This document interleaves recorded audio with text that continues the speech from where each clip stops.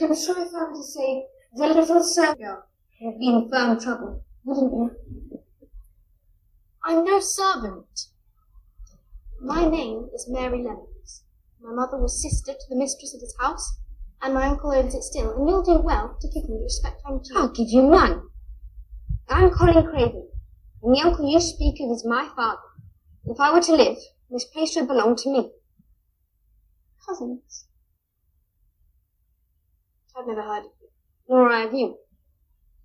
Adaptations like this is one of the reasons why I have so little optimism for anything anymore. Whenever something gets announced, and I feel so foolish whenever I do something, and I'm like, maybe this will be the thing. Maybe this will be something that awakens something in me in a completely not sexual sense, just in a kind of an inspirational sense. And I mean, I really did not read anything about this film. I really tried to be come into it as kind of fresh as I could, and I was so blown away by how bad it was. It is sort of like Hollywood, so Hollywood as usual. I think Secret Garden is the film 2020 deserves. Yeah, I think it's it. No, it's well. I just want to say thank you, Nicole, for joining in on my mad little project that I've been doing. So introducing, I'm so excited. So today I have this amazing guest for all the listeners of Nicole Bernstein, who I've known for so long. She is the author of 2 fantastic YA novels. One of them, The Other Girl, I remember I was working at Foyles when it came out. Were you? Did I know you back then? I remember you from Gosh, so I don't know if I actually knew you back then. Probably did I? Not, because I remember I was at the South Bank Foyles. And it was, okay. Yeah, it was on the front table because there was like a YA kids table, and I remember there was a pile of them on there. Oh, that was very exciting times. It did really well. And then you had Wonder Boy after that, the follow-up. And so cool, I read about your new book that's coming out next year. The ebook's already out. Okay. The end of January. It's something a bit different to the extent where my publishers were like, you can't publish under your name because you're a children's writer. That name has been that's too wholesome a brand. So and actually the name, my pen name, is relevant for what we're going to be talking about today. But yeah, I'm publishing some more grown-up rom-com-y type things. Adult Virgins Anonymous. My grandma likes to say it's a book that sounds dirty but is not. Okay. So I wanted it to be dirtier. Where's my Fabio? Oh, okay, there's two chapters where it is a bit like, oh my god, I can't let anyone I know ever read this. Like, I almost want to tear out, I'm kind of predicting I'm going to have to tear out those pages when it gets to it. But the whole point is for it to be a very sweet, wholesome romance between people who are very, very awkward and don't know what they're doing. And in that sense, the naughtier scenes hopefully are quite sweet rather than titillating and raunchy and anything like that. That's not what if anyone is turned on by my sex scenes, that's not what I was going for. Oh my god.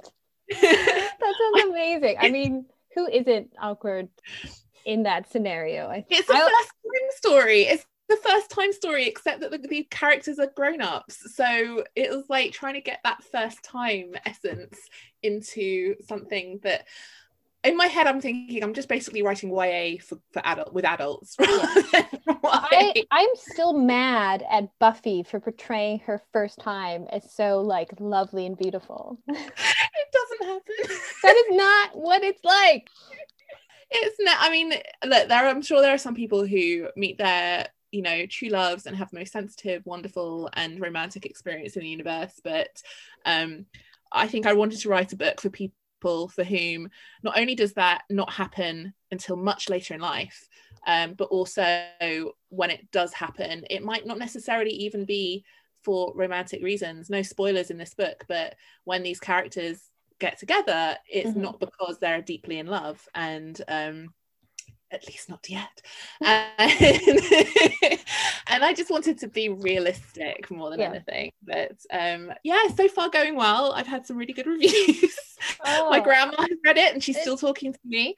Hopefully, fingers crossed. I can't say too much right now, but fingers crossed more on the horizon. No, it sounds like such a good premise. And also, I like the idea of your career into I mean, I wouldn't say adulthood, but the adult literature.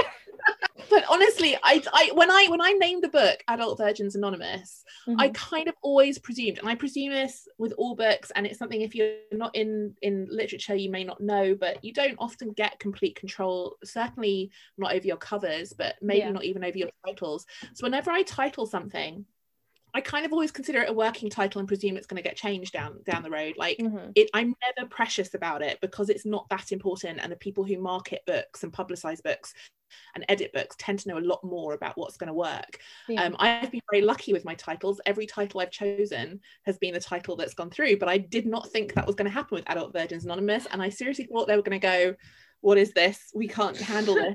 And but no, I have a title that when people ask me what my book is called, I don't like to say it because it feels weird. I mean, that's great. It's a great conversation starter. Stopper. Adult Virgins Anonymous. And what's it about? Well, adult virgins. I mean, if you don't know, I mean, it is like a great selling title because you know what it's about from the title. You don't need to explain anything. Look, I've got to be honest with you, even in my own computer I call it AVA rather than anything else because I'm still sort of slightly embarrassed by it, but in a sense that do you know what, the reason I'm embarrassed about it is because of the taboo that my book is actually tackling, and it's something that so few people talk about and deal with, and we're so not used to talking about in society about people who might reach what are considered normal stages of adulthood maybe a bit later on for whatever reason that may be, because they've not met the right person or because they just don't want to, like some people just aren't interested in that, and I try and look at that in the book as well. But the fact that I am myself so reticent to even say my own book title is maybe indicative of some of the things I want to tackle. So maybe 20 years down the line I'll be just like, virgins everywhere. I know. There is such a stigma against it that it is unfortunate, especially when like you're in your late teens and early 20s, that you can't really, it's like you whisper about it behind closed dorm rooms, or things like that. And everyone should read your book, and hopefully I will be doing an episode on one of your books someday. But actually, one thing I didn't say, like there is like the reason I'm so excited about talking to you today is that when my editor asked me to can I think of a name that I can use for my romance novels, I knew instantly that I wanted to take a name from a Frances Hodgson Burnett character. And my first name in my new novels is Amber, and that's because my last name is a Yiddish name that translates to Amber. But I knew for a surname I wanted to go initially with Craven, because I always just thought Craven was the coolest last name in the universe and have been obsessed with it. But Amber Craven doesn't quite sound romancy enough, and it just doesn't. And Amber Crew, named after from a different Frances Hodgson Burnett book, Little Princess, which is one of my favorite books of all time. I was like, well, yeah, I very much based a lot of my early year personality on Sarah Crew, and her, like, the Little Princess, princess. But so I feel like I have a really, really, really deep connection with these stories and with these characters, and I think that's probably why I feel quite so offended by this. Well, hopefully they won't be doing an adaptation of a Little Princess anytime soon. No, because I don't like the film that's already exists of that one. So I haven't watched it in a long time. I only have vague memories of it. They made it very, very saccharine, which is something that is something that's in the book. But they gave it a very happy ending. They had the father come back at the end. Oh, I do remember that. Spoilers for a 100-year-old book. But yeah, they made it very, very sweet, and I think with there's this may be something we'll touch on with this book, but there's a lot of imperialist notions in Frances Hodgson Burnett's work, and I actually feel like Little Princess is something that would be really great to revisit from a modern viewpoint, but looking back at what things were really like back in those days, because the adaptation that exists of that story I feel like is very chocolate box and very perfect, and it's delightful to watch, but I don't remember that story that way from reading it. That story was about hardship and still being true to yourself and being a kind, compassionate person despite hardship. And that's something that film didn't do. It's a lovely adaptation, but again, I don't want to wish an adaptation of that book into the world, because it's only going to be It's gonna happen. Our last episode we did was The Witches, and that was another discussion about someone maybe not understanding what the book was about. This is something I wanted to ask, whether you have any like insight or ideas about this. But when the studios go, right, we need to make a film, where do they come to the decision that now is the time to remake this film? And the reason I ask is because I did read recently, like last year there were 2 adaptations of War of the Worlds, and I read somewhere that adaptations of War of the Worlds happen very, very specifically during times of political turmoil in the world, where there's a threat of disaster. We see adaptations of War of the Worlds, and you apparently can time the most famous adaptations with these terrible events in world history, of which, coming to the end of the of our decade is one of them. And when I think of, okay, so if that's why they remake War of the Worlds, why do they remake The Secret Garden? And I'm trying to imagine the conversation that happens at the studios, where a screenwriter or a director or someone comes in and goes, this is the film, now is the moment. And I'm trying to work out what happened and who came up with that decision and why that happened, and then this got made. What do you think? Well, I don't necessarily think it's as clever as that all the time. Just having done so many of these, that there isn't enough of a pattern that I've seen thus yet. A lot of times it's actually just due to copyright and licensing. So there are examples of properties that get made because if they don't make it within a certain period of time, they'll lose the license over that property. So they're just like, we have to make a film. It doesn't matter what it is. So they own some big name. So they just need to, I think like Fantastic Four is a good example of that. That is a very good example. So things like that, sometimes it's just, they have on the books a screenplay writer who's wrote in a spec script for something, and they're like, this looks easy, we'll give this project to someone and he can see if he can do something with it. The thing is, I think it's something like 60% of films are based off of like previous material, books, plays, news articles. So it's just easier to work with source material than having an original idea. It seems. Then when you have the source material, like, this is the other thing I want to point out. I love a good adaptation, and I do not believe an adaptation has to be faithful to the book entirely. No, not at all. Exactly, it really doesn't. But I feel like something it does have to be faithful to is the central themes, the skeleton. Like, it can be completely unfaithful to the flesh, but it has to be true to the skeleton of the needs to have the essence. It doesn't need to visually look like it, but it has to capture the essence. And this film did not do that. This film looked at the central tenets of what makes The Secret Garden fantastic as a story. And I did read. Shoved it aside. And just went, no, we're not interested in that. We're not interested in the fact that, traumatized children can, be terrible children, but they have to learn to grow, and maybe being in the outdoors, and, maybe we can all grow into better people if we're just given a chance. Instead, this book went, we must redeem the parents. We must make sure that everyone knows that the parents are good people. And it's not their fault that they're screwed up.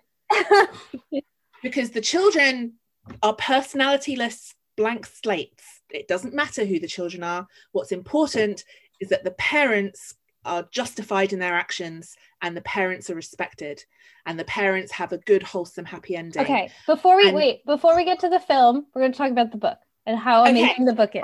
The book is amazing.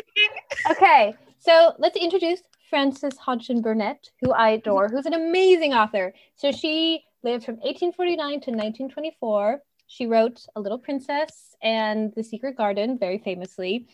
She was from Manchester, England, but then she moved to the United States. She's written 35 books. I would highly recommend her adult fiction.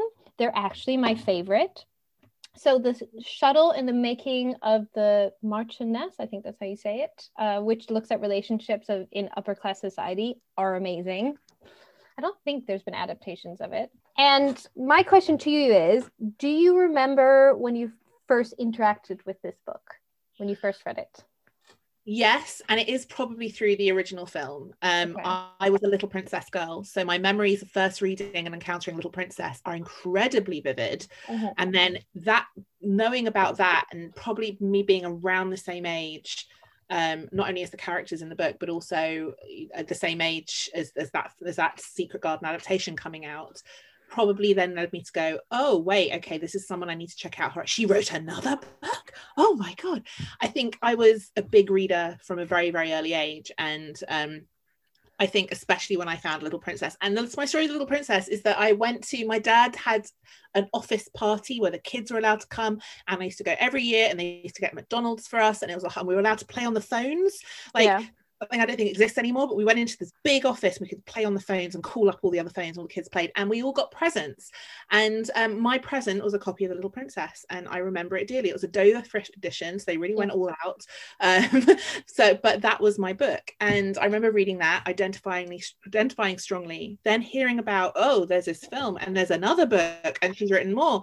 And so my memory of The Secret Garden is more vivid for the film. And I was one of those terrible kids who used to go, well, it isn't like that in the real story. And when people used to rave about I was Little Mermaid again, I was terrible in that one. Did you know she turns into sea foam at the end? I was kind of like that as a kid, because I read so much, and I was the only person I knew who did read that much. But The Secret Garden just kind of came into my life at around that age. Also, obviously this is a podcast, but I will show Nora at some point that there's a photo me and my family had to dress up as for like one of these artificial photos where you pretend to be old people, like Victorian. I remember that. I did that too. So we did one as a family, and me as an Edwardian child looked identical to the actress that plays the child in the original Little Princess, in the original Secret Garden film. And so I had this big identifying thing where I was like, maybe I am her, I don't know what's going on. And I was, it was all, I was one of those kids where I was just trying to figure everything out and trying to find the patterns in everything I was experiencing. I'm going, but maybe this means this, maybe this means that. And The Secret Garden was just one of those books. And it led me, it gave you, I do remember it gave me such a sense of wanting to discover and being open to discovery. It's something that Narnia did as well. Funny enough, I think Narnia is something that plays into this film quite a lot as well. But it's that sense of unlocking a door, finding the secret key, talking to robins, having a friend who talks to animals, like all these things that little girls want. Girls want people who talk to animals. They want keys. I don't know, Nora, if you grew up in the UK, whether you had this, but there were these shoes that had a secret key in them. Like, this sounds amazing. They're these secret key shoes, and they were black patent shoes, and I can't remember what they were called, but in the adverts there was like a secret key, and there was something in the bottom of the shoe that kind of looked like a key, and then you got maybe a little necklace. And I was never allowed one of these shoes because I don't know, my mum, was never allowed these secret key shoes, but they were the coolest shoes. And it was all around the same time as like secret keys to gardens, and I don't know, there's something. Why are keys so magical? Keys are the most magical thing, especially big keys. Open things that you don't know what they are, and it's so utterly magical. And so my memories of The Secret Garden are just very much about wanting my own secret garden, but also finding my own secret garden everywhere I was, and looking for those kind of moments of hope, and just kind of, it also taught me that you do really need to be in tune with nature to be a fulfilled, happy person.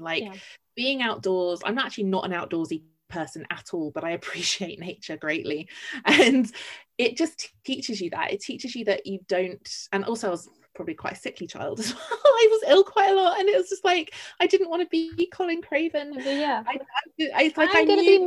want to be Dickon. I kind of felt I was Mary, so Yeah. I just wanted to discover it. But I had chronic fatigue syndrome quite a lot when I was like 9 or 10, and so I did spend a lot of time very tired and in bed as one of these like invalid children. And so again, that's when The Secret Garden kind of, you're reminded of it constantly throughout childhood, of all these things that just come in and just hopefully give you hope and inspiration to tell you things will get better, and you have to work to get better.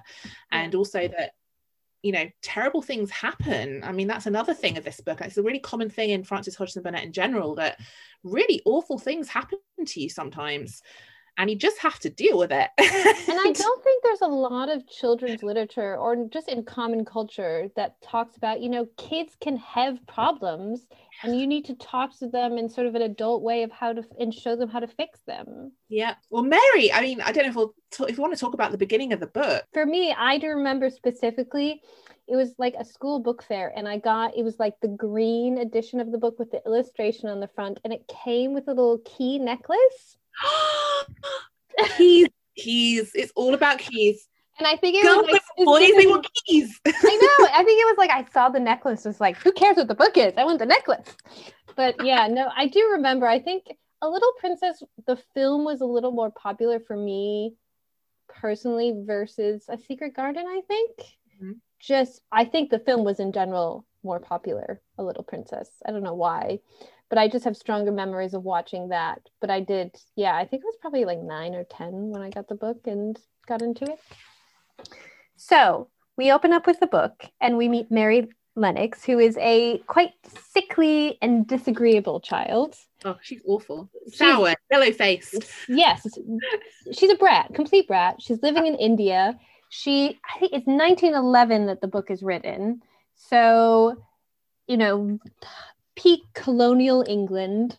She's being raised by a nanny named Aya, I think it was. And her parents are completely aloof. Her father's like a statesman, soldier, and very self-absorbed mother who just is flitting about from party to party.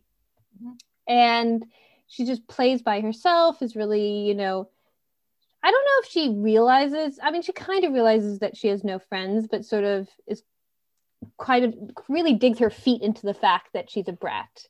And then suddenly everything starts to change, and interrupt me as I'm going along. And so her nanny gets sick and disappears, and all the other people who work there get sick. They all get sick and they all die. They all die. Everyone dies really quickly. And my favorite part of the beginning of this book, which is something I was really, really hoping the film would do, and they backed out again, the cowards, is that Mary survives it because she doesn't drink the water. She gets drunk wine. She drinks a feck load of wine, passes out. She's a booze hound. This little girl. She drinks her way through a cholera epidemic. And I think it's a really clever point that she does, you know, it's very pointed. She drinks the wine. Yeah. And she gets, and she basically passes out, and everyone around her dies. She sleeps through it. Water. But also, like, one thing that's also really important, because I was very aware of this whole, I don't even know if it was a real thing, but this sense of Victorian children should be seen and not heard. Yeah. And I feel like Mary Lennox was brought up in that sense. So she was an ornamental child. You know, I don't know what birth control conditions were like, but it's very clear her parents did not want children, or if they did want children, it was more for the status of being parents rather than actually wanting to be parents and look after a child. So they just went about their life, and she was just there in the nursery. And I'm sure, I don't know. It wasn't because they were depressed. No, they just didn't care. And I think it's so important to point out that these weren't depressed parents, or these weren't parents who were misunderstood. It is very clear in the book that these are negligent parents who just don't care. And they're not going to apologize for it. They don't think they're doing something bad. And Mary knows it. Yeah. Mary she's argumentative, she has tantrums, she is a horrible child to be around, but she kind of knows, but she knows what she is, and she knows what's up. She's under no illusion. But also there's this idea that she doesn't know any better. She's never experienced love either. So she actually copes with it as best as she can, and it's not a problem for her, because this is just what her life is, and she has all these luxuries and all this wine, and it's actually one of the cleverest things in the book that she gets through the cholera epidemic by drinking. And it's a brief tiny moment, and I don't think I even picked up on it as a child, because I wouldn't have known back then that cholera came from the water, and wine did anything to you more than, I really wasn't that aware of things like that when I was reading this book. So reading it as an adult, I was like, whoa, this is really hardcore. Like, she drinks her way through an epidemic. It is amazing, because I'm kind of enjoying rereading some of these like classic children's books as an adult, because you're like, oh my God, I read this and didn't notice this aspect of it. It's so dark. It's so dark. Yeah, I don't know if you want to continue with the story, but essentially, the beginning is basically she is a lonely, bratty child who knows nothing but neglect and not necessarily hate. You get the impression her servants look after her, but she is very aware that they are. But it's out of obligation. It's not because they care about her. They're being paid to. That's it. That's the relationship. Absolutely. She knows it. She's a very aware child of all of that. So they all die. Everyone. And then the police come, and they are startled to find her because they think everyone's dead, and she was just like napping in her room. I'm not sure the length of period, like in any of the films, they don't really specify how long it's been. Napping or hungover. Yeah, exactly.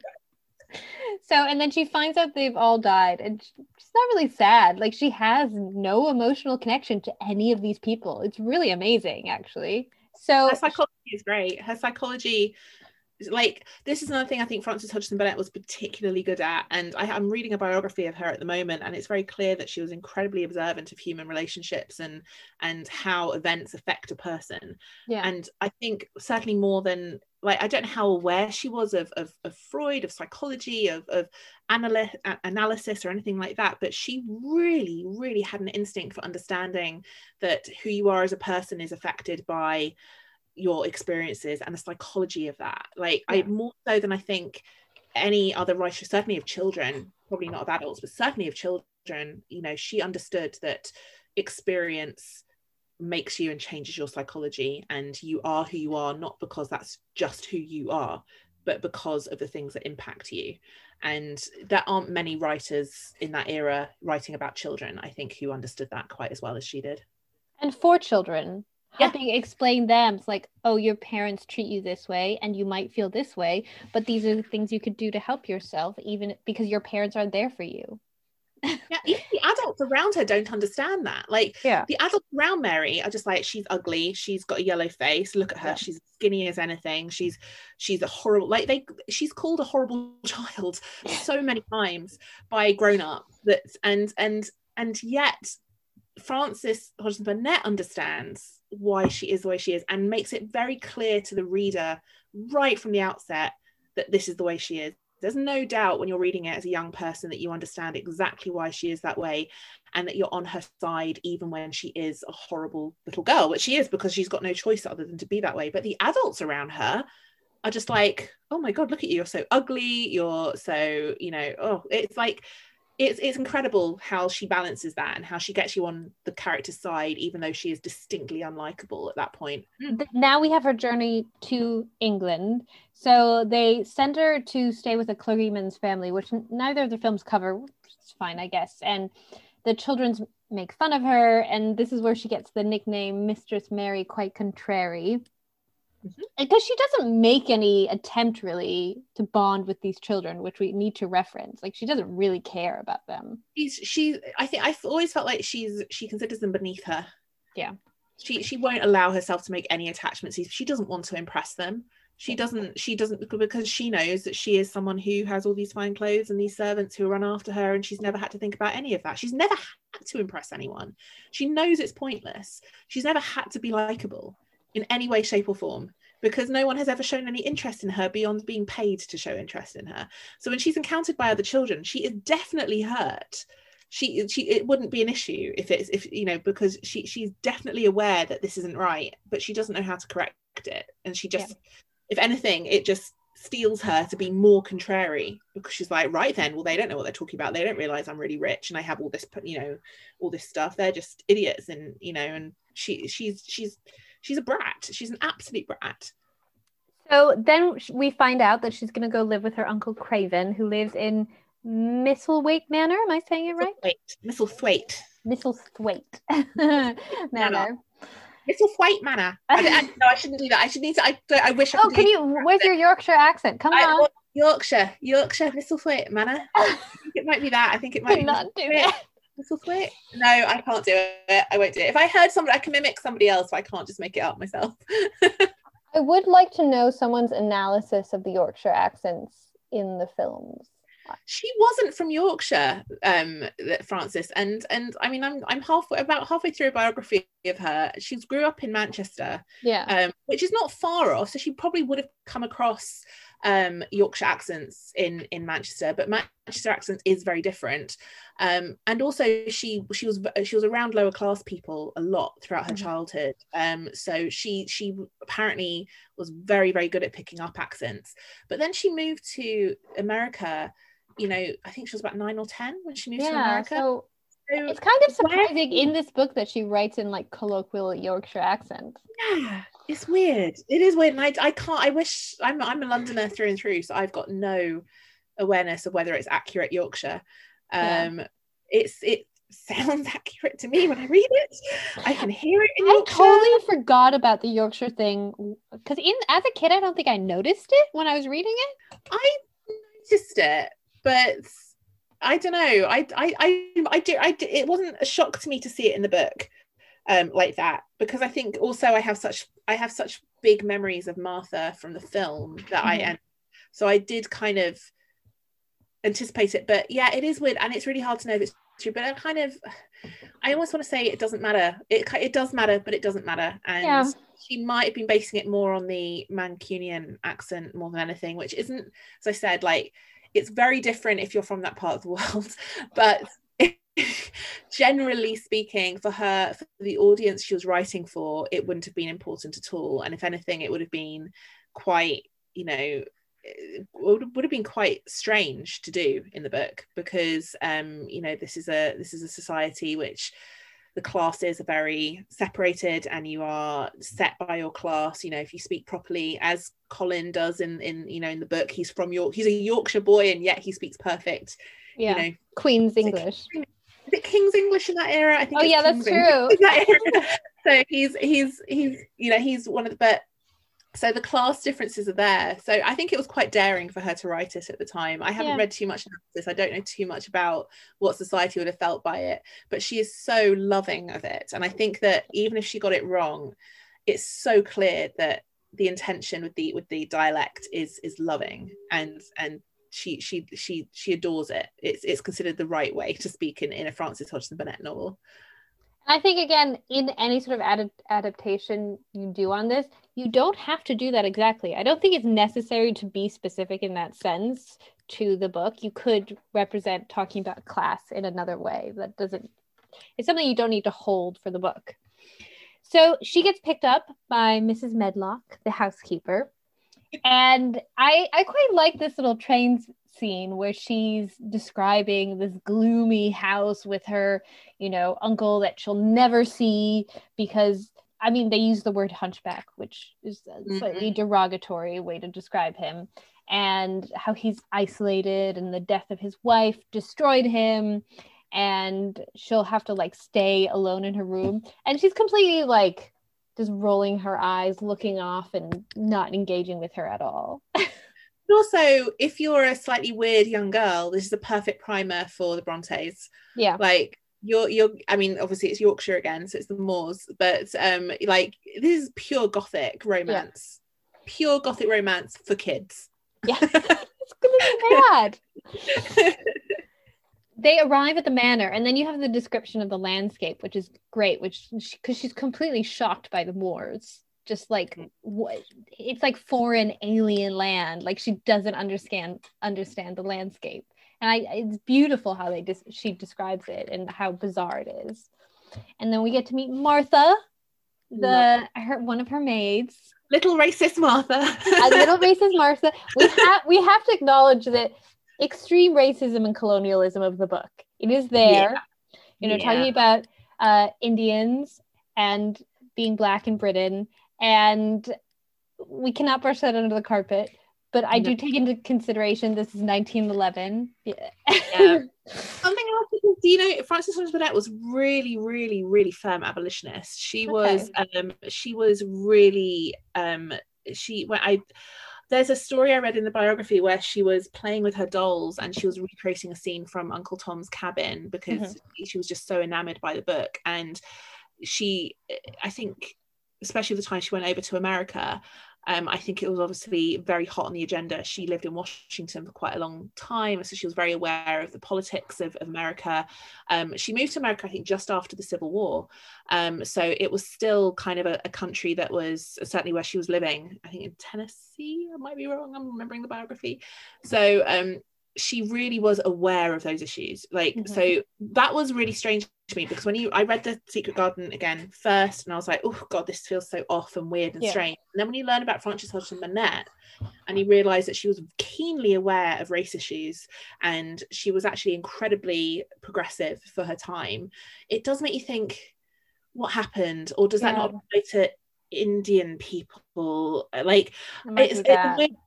It's a British thing, it's a British imperialist thing, that she might feel very, and it's a cognitive dissonance where she might be, you know, having spent lots of time in America, and might be thinking, well, no, yes, black people are definitely equal, but then when you're looking at imperialist England, whether those notions apply, I can't say. I don't know Frances Hodgson Burnett, but I also get the impression, and this is something, the thing I'll defend about the book is that it's very clear Martha's ignorant, and it's pointed out very, very clearly that Martha's questions about, oh my god, I thought you were going to have dark skin, I thought you were going to be a native, I didn't understand.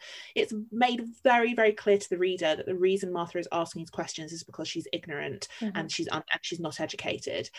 It's what I found, so I didn't find that quite as offensive as I found Mary's retaliation to that, which is to be like, how dare you presume I could possibly be someone of dark skin. And I was like, oh, okay, it's clear to me Martha is just uneducated Yorkshire lass who's never seen anything out of her village. But Mary, I was like, really, Mary? Like, yes, you are a little brat and you're awful and you're trying to assert dominance over your servant, but also, would she not be a little bit more compassionate to those people? Like, I don't know. So, actually, the author, yes, maybe, but I don't think Mary at this point in the story would be. Maybe Mary at the end of the story would say something differently. Honestly, her retaliation of how dare you awful, like, it is ugly to read in the book, just how offended she is, because I was thinking, come on, Martha didn't say anything that bad. I know. It was like, oh, they said you're coming from India, I thought you'd have more skin. And that's actually quite reasonable. Like, it's a reasonable assumption. She doesn't know anything. But then but it's Mary's offense to that I find really prickly. Doesn't she slap her? Yeah, I think she might slap her. And that as well. I'm just like, oh my god. Just completely Martha can do no wrong in my eyes. But Mary, maybe it's part of her personality at that point in terms of how she reacts to things. Maybe it's to do with her wanting to assert her dominance over the servants because that's what she's used to. Maybe it's because she really did believe that she was better than her servants because of the color of her skin. I mean, if you're is she 9 or 10 in the book? I think so. If you've been brought up by nothing but those servants and you have to treat them that way because they are servants, then who knows? I'm just, the slap, it was a lot when you read it. So, because there's a whole interaction where Mary wants Martha to dress her, and Martha's like, excuse me, I'm not actually your servant. I work for Miss Medlock, but I do not work for you. And I like that Martha sort of stands her ground against her. Martha can do no wrong. Yeah. Martha is amazing. Martha works all day and night. Martha is a lower maid. Martha is not a high up maid. Martha works, and having watched lots of Downton Abbey, I can only presume that Martha's life is not great. Martha has to trudge miles home on her one day off she gets. Martha probably has to wake up at dawn, early in the morning, go to bed late at night. She does nothing but work. She doesn't get paid very much, and she is bright as a button and lovely and friendly and really just full of good cheer every time you see her in the book, and that is possibly fantasy. I don't know. She's very young, and that struck me as strange when I read the book again, because when I first read the book, she was a lot older, but now as an adult reading it, I'm like, Martha's just a teenager. Yeah, no, that's she's a kid too. She's not that much older than Mary. Yeah, it's very, and yet she has all this good cheer and spirit, and it's just a really lovely force within the book, despite, you know, obviously her ignorant moments. She obviously hasn't been to school. She hasn't. She's wise about what she knows, but she is not very worldly at all. No, I adore their interaction, and this is when Martha drops the garden, you know, the secret garden tidbit, and Mary's like, a secret, a garden, and she's just sort of like, oh, what is this? Finally something interesting. Yes, oh bless her, she hasn't had anything in her life. I know. I mean, this is a girl that's like the skipping rope is like her getting, I don't know, PlayStation 5. So oh my gosh, yeah. Here's a Nintendo Switch for you to play with. Oh my God. And that's how she is with the skipping rope. So, you know, this is the world she's living in. So yeah, hearing about a garden, you know, especially, I mean, again, put yourself in the shoes. She's seen nothing but the moors and this awful house that's bleak and scary and empty and strange. And then she's told there is a garden somewhere. And I like to imagine that maybe coming from India, which is, you know, the flora and fauna is much more bountiful. It's a very humid country. It's a lot more colour and it's dense with that kind of stuff, that maybe she's missing home, that she hears of a garden and she's like, wait, there's somewhere that isn't just dreary grey moorland. So this leads her to go explore the estate's gardens and, you know, see what's what. And she meets Ben Weatherstaff, one of the groundskeepers. Oh, Ben, I love Ben. Wonderful, rheumatic Ben Weatherstaff. I love how he's eternally grumpy. He never changes, and it's perfect. He's the kind of grumpy I understand so much more as a grown-up than I did as a kid, because there's a kind of grumpy person, we all know, who is only mean to you when they like you. Mm-hmm. If they don't like you, they will ignore you.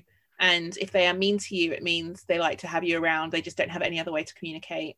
Yeah. And I feel like Ben Weatherstaff is one of those people where he would rather have nothing to do with you, but if he does happen to take a fondness, he'll just be mean. But the way that is, he's wonderful. He's absolutely wonderful. And he shows her his best friend Robin, a bird. The robin. The robin never gets a name, does it? I don't think so. Does get a girlfriend. Oh yes, he does. And they have babies. Oh, he has a very heavy accent when you're reading it. He does. I've got to admit, I skimmed over a lot of his dialogue a lot of the time. It's very hard, like not all of his dialogue is that important. It's more just to show the interaction. So yeah, I got to admit, I didn't try to decipher everything he said. It was just, you just got the impression that he was talking to Mary, and that was, you know, it was just more about showing the connection than anything else. But yeah. And so through this, then she starts exploring the moors, and because it's, in my mind, the way it's laid out, like you have the fields around the estate, and then there's all these little walled up kitchen gardens, essentially, for the kitchen to grow things and to feed them through. And so she sort of explores those grounds, and she develops a little more of a healthy disposition. She's a little yellow. She gets fat. She starts getting fat. Yeah, eating all that porridge. I'm all for fat positivity in children's literature. But it's so telling of the times, where it's just like, wow, if that was nowadays, that would be so, you couldn't. I love the fact that, do you know what, it really makes me yearn for those times where people understood that being, you know, incredibly thin is not a good thing. This is, you know, especially with young children, that you want to have like a healthy weight and a healthy amount of, I don't know, chub to you in some sense. Like, you don't want to be a skinny, and I suppose that comes a lot with poverty and child poverty. And in those days, you know, the very thin, weak children were the ones who weren't eating and were incredibly poor. And so if you were a slightly more, you know, chubby child, a little bit more puppy fat on you, then you were more likely to live and survive, and probably had a bit more wealth. So I love the fact that they say fat and everyone's so happy she's getting fat. Like, yay. And I know they mean in terms of like a little bit of meat on the bones. I know they don't mean like fat, but at the same time, my little overweight heart is just like, oh, yay. And we find out about, she spots the secret garden after this. So we see the robins. She's flitting into the secret garden. And so she finds I forget who tells her that the key was buried 10 years ago when... Is it Martha? I think Martha might have spilled it. She's such a loose lips, Martha. She can't keep a secret. Martha's all over the place. She can't keep it. So it's Martha who tells her that it's because his wife died when she fell off a tree in the garden. Very common way to die, falling off a tree. I know. I'm sitting on a branch. I mean, how high up was she that she fell? I mean, in all seriousness, what they don't say is that there's falling off a tree and there's falling off a tree and hitting your head or breaking your neck. Like that. So I mean, I actually think that they don't say that in the book. They have it as falling out of a tree, which when you're reading it as a very young child, you're like, oh, maybe this is a way to die. But then you're reading it as an adult and you realise that all they're actually saying is there was a catastrophic injury involved in that. Yes, because I certainly climbed trees in my youth and fell from a few of them, and it was fine. Which film is it that makes out that she fell from the swing and the swing broke and that was how she died? No, it's the new one, and it was it was the new one, and it's because she had a disease and wanted to die on the swing. The new one did that. I think the impression in the original film is that the swing broke. Yes, that's what it is. And the swing broke, and then literally like poof, and then she died. Like, well, I guess she was eating too much too then. The garden makes me fat. I know. It's a funny. I don't think either of the films coped with that very well. But I certainly got an impression as a kid that climbing trees was dangerous, and then an impression as an adult reading it that there was some neck injury. Or maybe the second film, maybe the more recent film, has got it right in that maybe it's meant to be some sort of cover for something more catastrophic or a symbolic, like her falling out the tree was the symbolic reason why she died, and it might not be the real reason. That's probably the only one of the few things. I don't like the way the new film did it, but it might be one of the few things I forgive on the film for elaborating, because there is room to elaborate on that. It's very vague. They never in the book at all really clarify how it happened, and I don't know if it's totally necessary. It's just that it was tragic and it happened suddenly, really. Can I point out something here that really took me a while to get my head around, longer than it should have to get my head around, but in the book Mary's parents are Mary's dad is the brother of Colin's mum. So it's in the films the women are sisters. Yes, they're twins. Yeah, they're twins.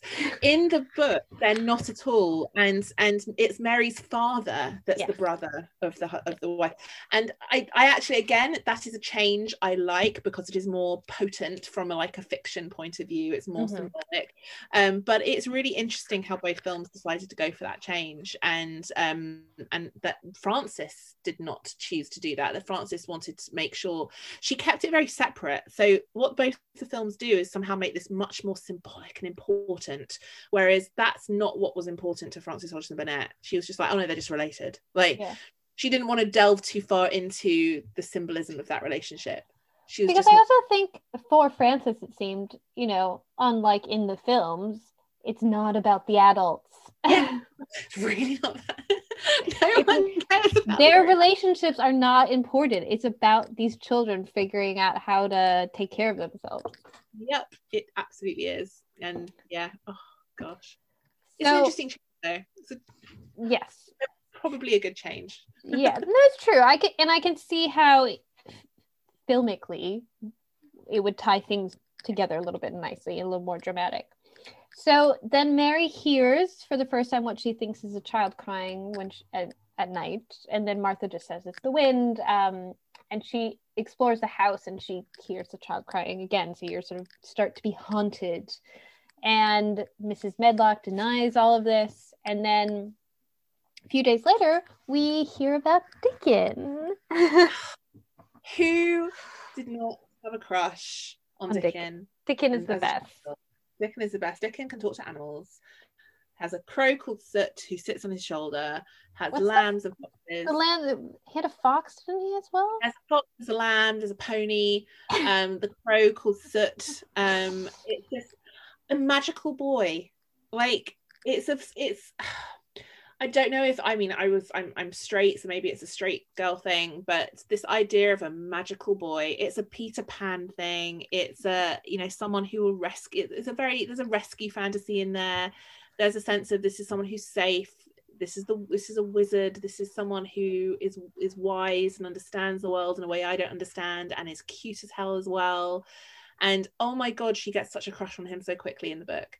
Like she Who wouldn't? Hello.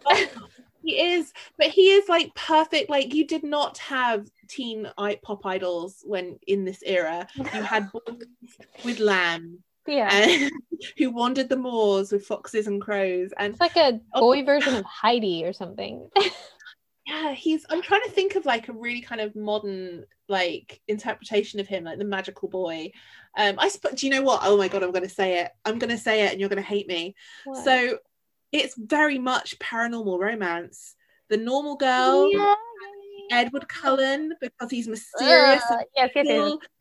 Yeah, I take, but maybe not Edward Cullen, but it's that same trope. Yeah. It's that same idea of the magical boy who you have to investigate, and there's the tension he's of mysterious. Will like me, and I'm just the ordinary girl, but he's a special boy, and it is such a common trope of teen.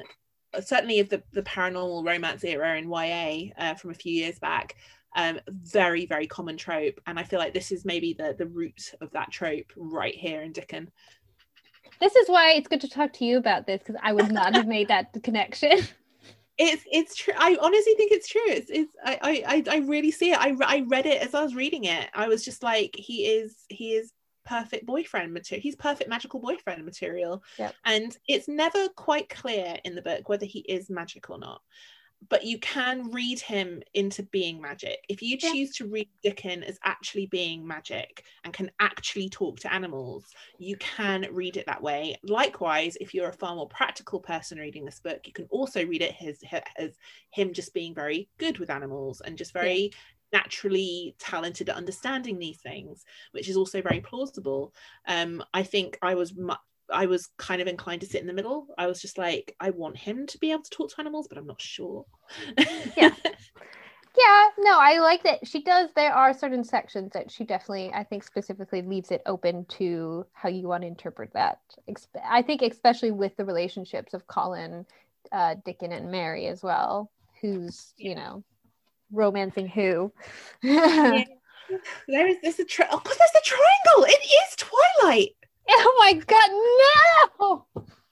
Is this the precursor to Twilight? In there, you have the Cassandra Clare incesty thing going on too. Oh god, this is a dissertation we're going to have in my thesis. Why? And I have a feeling all those authors would have read this book, and they probably unintentionally influenced by it. Of course they would have done. Absolutely. After this, the Robin guides her to Buried Key. This is definite magic. No bird is finding a key for me in real life. Again, it could just be coincidence that this bird is just landing on this thing at this time, and Mary is interpreting those signs in that way, and it's just a series of coincidences because she's a very lonely child who is wandering around gardens all day and happens to find it at the same time that a robin is there, or the robin is magical and is actually talking to her, and this is all part of fate. And I love that either of those eventualities are completely plausible in the way the book is written. A great director or screenplay writer could write one of those interesting options, but they don't seem to want to. Then I love this next. Just threw away the robin altogether in this. Barely there. CGI Robin at the beginning, and cue me going, oh, a Robin, and then that being gone. It's all about the dog, not the Robin. Oh my god, I forgot about the dog briefly. We'll get to the dog. Wait, save it. So I love this next section. I find it just so delicious and enchanting. And it's a section about Martha and her family. So talking about her 12 siblings and how they live in this tiny cottage and describing her mother and how amazing her mother is. And then there's the bit with the money about her mother using her like last pence and getting Mary the jump rope. It's a bit, it made me uncomfortable reading it as a grown-up, because these are obviously an incredibly poor family. But again, I mean, Martha as a character is obviously very cheerful and wonderful in that sense. But there's this sense of the happy poor that and that everything is fine, and they are obviously destitute and struggling, and their children are all in work, apart from Dickon, who just wanders around the moors with his animals. But yet they are thriving and happy, and everything is fine. And it's probably a bit of a flaw on Frances Hodgson Burnett's part, and she grew up poor. She grew up not destitute, but she grew up in, having, certainly not in the upper classes, and when I believe she moved to America, they were very, very poor. And you get the sense that she knows what it's like to be poor. And she understands that, and she understands how much of a struggle it is and how awful it can be, and yet she wrote a very happy, I mean, again, it's a children's, maybe it's because it's a children's story, this is not the place for social commentary, but it did really strike me as lovely as this family sounds, and it sounds idyllic. It sounds like the kind of things you do think about in fairy tales when you're a kid and you're thinking about how wonderful it would be to have a little cottage and to, I don't know, all this kind of grow your own vegetables, and it's all very cottagecore. But then when you're really thinking about it, she has 12 kids, and she's kind of on her own, and you're like, how does this actually work? Because and how are they so happy, and how is Martha so happy? Because it just doesn't ring true in 1911. Very strange. But again, I think it's meant to be juxtaposed against the Craven family and how miserable they are, but they have everything. Because later on you have that conversation with the money and Mary giving Martha the money to buy seeds and things. That is true. Maybe there is something to be said for, you don't need all this wealth, that you can be happy when you are poor. It's very simplistic. Yes. But it's the children's story. Yes, it's probably the flaw in sort of reading it as an adult versus, this is meant to, you don't want to talk down to children, obviously, but adding in the layer of class and the economy in that period. I mean, it could do probably a better job of it. But when we're looking at adaptations, it is something that could be tackled there and hasn't been. No, I don't think I either really discuss it. So then we get the garden. So when she's out, she finds a secret garden, and she goes inside, and it's completely overgrown, but still completely enchanting. And she finds these tiny buds sort of struggling to grow out in the old rose bushes. And then this is the scene where she asks Martha about getting some gardening tools and seeds and giving her the money. And then Martha's saying she'll get Dickon to bring some seeds for her. Yeah, I can't do anything but just sigh. Honestly, I'd say the first third to half of this book is just pure delight and discovery. It's just pure, you are on the adventure with Mary, and these things that she does are so simple. Having a skipping rope, getting a few garden tools, a few seeds. It's so simple, and yet it is so fulfilling and magical to read, even as a grown-up. And it's the delight in watching her come alive and grow interested. And I can't remember where it is in the book. I think it's before she meets Dickon, certainly, where she realizes that she has friends. She has the Robin, Martha, and Ben. And there's one phrase that really stuck out to me and almost like really kind of made me quite emotional. She's counting. She has so few friends. She counts who she has and also who has her. And she's at such a point in her life where she has so little in terms of human connection that she can count on one hand who has her as a friend and who she has as a friend. But it's more than she had before. And you get this sense of she's learning, and she's like, oh, this is a friendship, this is what this is. And it's so beautiful to watch that happen in the book. It really, it's quaint, and it's small, and the stakes are very, very low. It makes the book so beautiful to read, to watch her come alive like that. Well, it just, and I literally wrote this phrase on a sticky note. It's about cultivating happiness. Yes. And it's quite literal in the book, because she's cultivating a garden, but that is her happiness. And that's what it's meant to represent. Like, you can work to be happy. It's not magic. You don't snap your fingers and you're happy, which we're going to come back to. You have to work at it. But she does it as well. No one does it for her.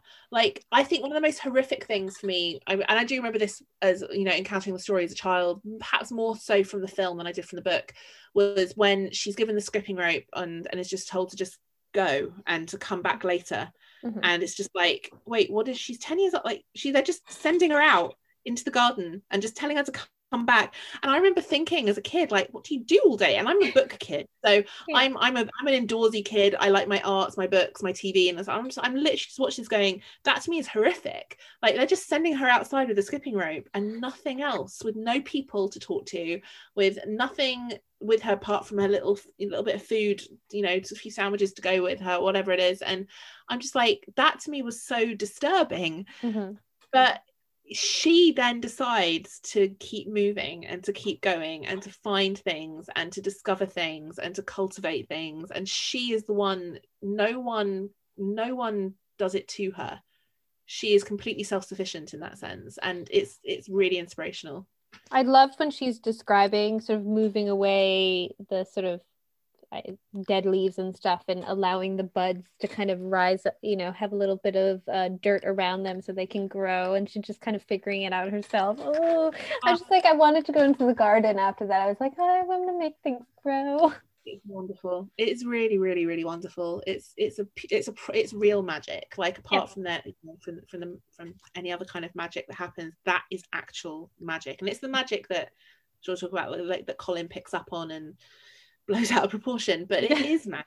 It is something. And the first half of this book is so full of that kind of discovery, gentle discoveries that teach you, like a self-help book would as an adult, I suppose, just how to kind of keep moving, to keep going, and to find joy and pleasure in things that are undiscovered and secret. And I must say I whipped through the first half of the book. The second half of the book is a little bit more kind of, now she's covered everything, so there's less momentum, and I think the films both struggle with that as well. But go on. What's next in the story? So then we get to meet Dickon in person.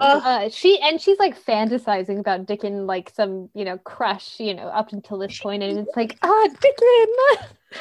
She really fancies him, and but why wouldn't she? And she has every right to, and she is right to. She's like, is he gonna like me? Will he like me?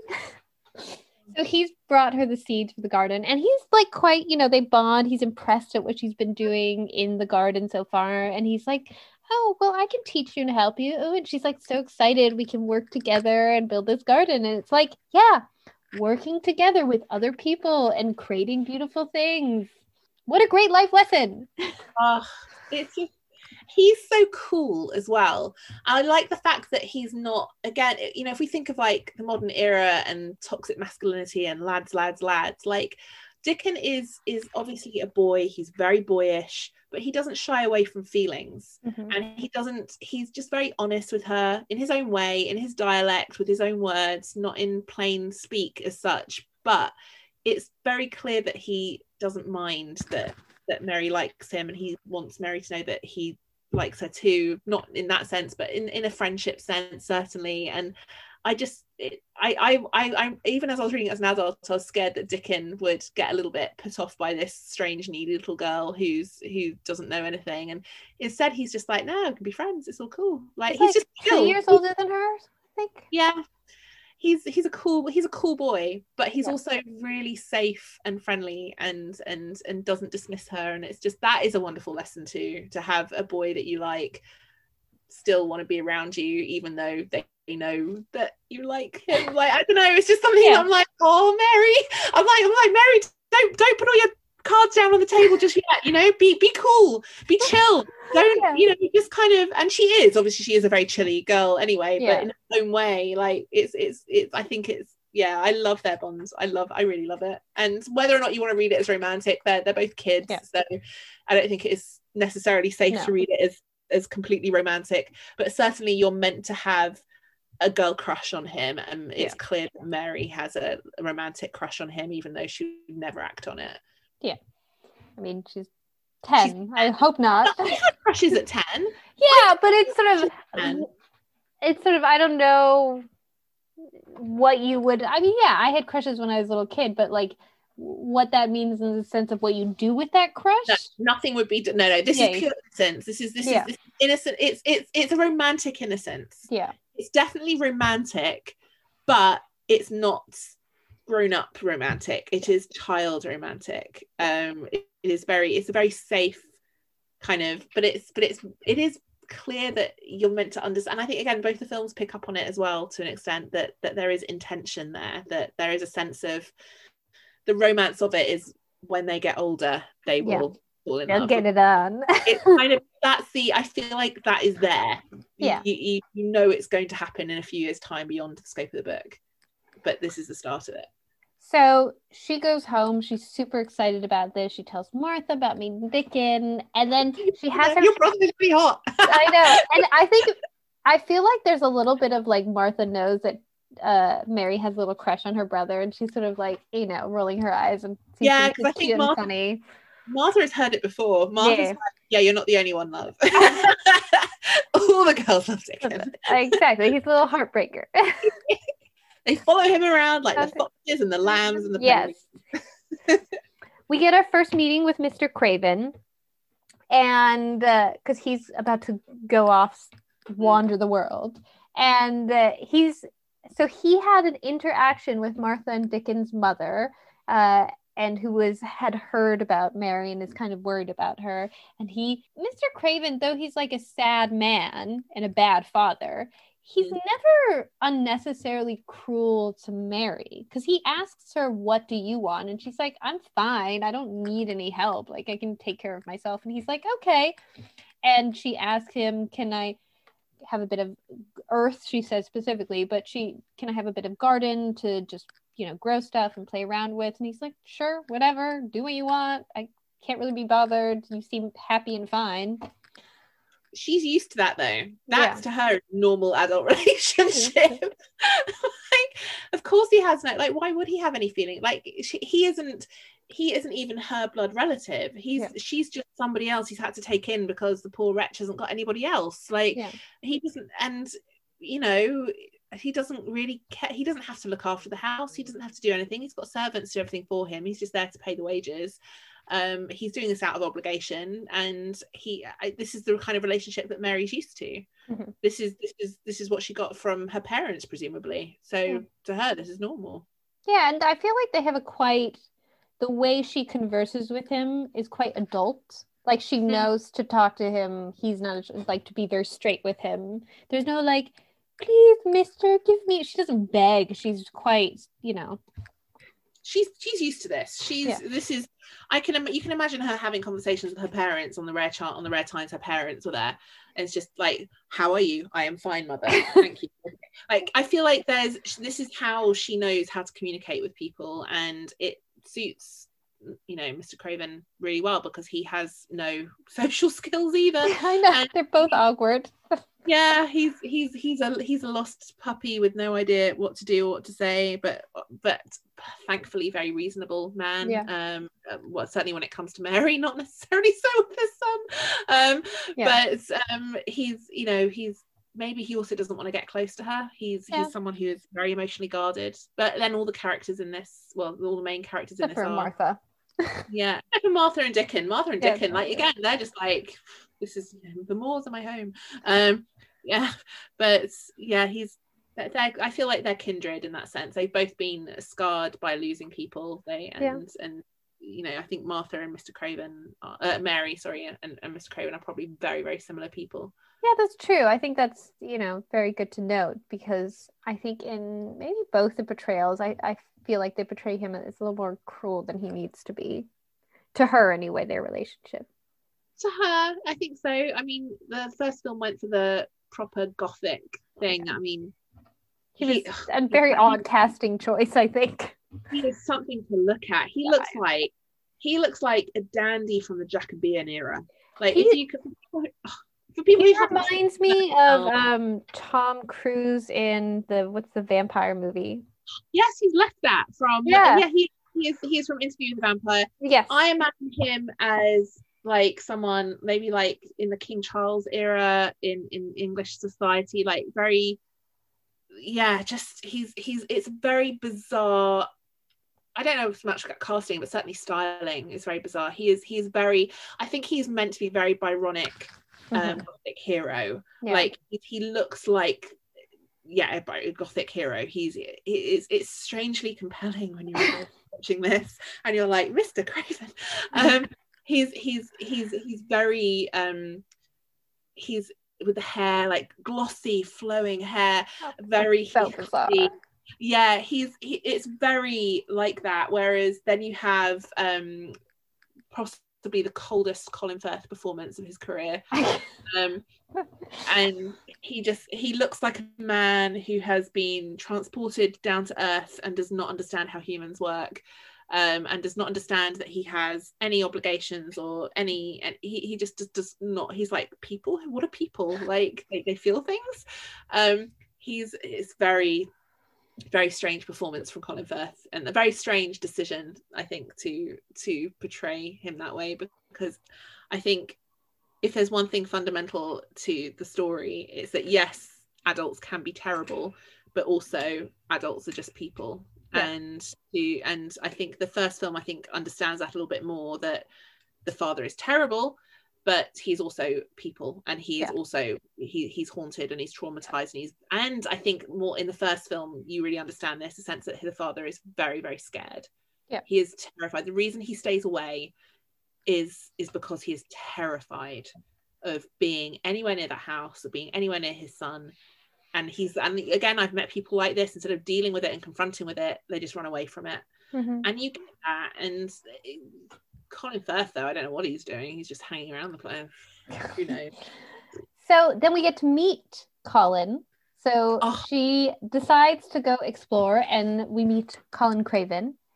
And he says to her very matter-of-factly, my father does not want to be around me because I remind him of my mother. I'm going to die because he's here. But it is. I love this conversation because I love how he sort of mirrors Mary in sort of how much of a spoiled brat he is as he's talking to her. And she's even like, ugh, this kid, and sort of how he wants everything under his command, and, him saying that the servants will do whatever he says and things like that. Colin. He's very... He hasn't got much of a personality, but then I feel like that's actually true to who he is, because he hasn't ever had a chance to have a personality. Yeah. And I feel like when Mary sees him for the first time, meets him, she's like, oh, this is what I was like. Yeah, exactly. She realizes. Get it now. This is why no one likes me, because she sees herself in him. Yeah. But he is atrocious. But then also, again, it's that sympathy, it's that sense of, and this is something Frances Hodgson Burnett does so well. Again, with Mary, the reason she is the way she is because she's been neglected. With Colin as well, he is awful and terrible, but you understand him completely because he is a boy who's been told he's going to die his whole life. Of course he'd be like that. Like, there's no other option for him in the kind of way he's been brought up. So it's that she manages it a second time in the book where you hate a character, you think a character is terrible, but you can't hate them. You can't. Everyone's just doing their best with the circumstances they're given. Yeah, and I think that's important that Burnett is trying to talk about. But so then Colin is like, I don't think he's ever seen someone his age. So he's like, I want to hang out with you more. And he orders that she comes every day to see him. And everyone's sort of shocked by this because he's literally never been nice to anyone else. And then there's this tiny little storyline, which is not super crucial to the book, but there's Dr. Craven who looks after him, who's Mr. Craven's cousin, who would inherit the estate if Colin dies. And there's a little bit of alluding to the fact that he's keeping him bedridden because it benefits him. Yeah, does someone say Munchausen's by proxy? Well, that's what I was thinking. It's like, who has the Munchausen's by proxy? The doctor, the father? I mean, it's a little bit... It probably technically isn't Munchausen's by proxy. No. I'm not, from what I know about that disease, which as far as I know isn't a disease that has a definite definition anyway, but certainly they both have a vested I don't think his father has a vested interest in keeping him ill. I think his father is just terrified and is believing everything. But yes, does the doctor have a vested interest in enabling the father's fears and also enabling his own potential and therefore keeping? And then I think that, again, the Colin is 10, is also 10. So there's a sense of it's been 10 years. And your muscles, as someone who suffers from chronic illness, who has a lot of problem with muscle deterioration and deconditioning, like, it does have, like, if you're in bed for 10 years, you are going to be ill all the time. Like, you cannot move. You'll get out of bed and just get out of breath and need to go back to bed again, and everyone will panic for you because it becomes normal. Like, if you do that to your body over 10 years, and you will be ill. Like, and that's what's happened. So you at least at the minimum have a vitamin D deficiency. Yes. Oh god, yeah. It's really sad. I don't think it's anyone wanting to keep him ill. I think it's more that everyone is scared. No one knows what they're doing because it's 1911 and they don't understand these things yet. And then Colin genuinely being very, very, very weak, and not really understanding it, and everyone, him being an absolute terror in that house. Yeah. Why do you think they wanted to keep him secret from Mary so much? That is a question I was thinking about. Like, what is the big deal? Why wouldn't Mr. Craven introduce the two of them? But maybe he's so ashamed of the situation with his son, like he can't even talk about him to anyone, really. But the fact that I don't know, that Mrs. Medlock also wouldn't say anything. I mean, there's I suppose they could scared she could bring viruses, she could bring illness to him or something like that. And she would upset him. Yeah, they're not pleasant kids. It's not as if Mary's a ray of sunshine that's walked in at the beginning. They're like, it should be great. But it's the one thing I feel like the main reason for keeping them separate for this long is not because of any specific reason other than to keep the tension in the novel and to facilitate this whole kind of gothic romance thing. And I don't mean romance in the sense of like romantic romance, but proper like gothic high romance where there is haunted houses, and I mean the novel verges on horror in so many places. Hearing the shrill cry through the night when she's wandering the halls is very exactly. So I feel like that it's more for that than it is because there's a real distinct reason, which I think in the kind of novel that this is in 1911, that's fine. Like that's what Frances Hudson Burnett wants. So she can do it.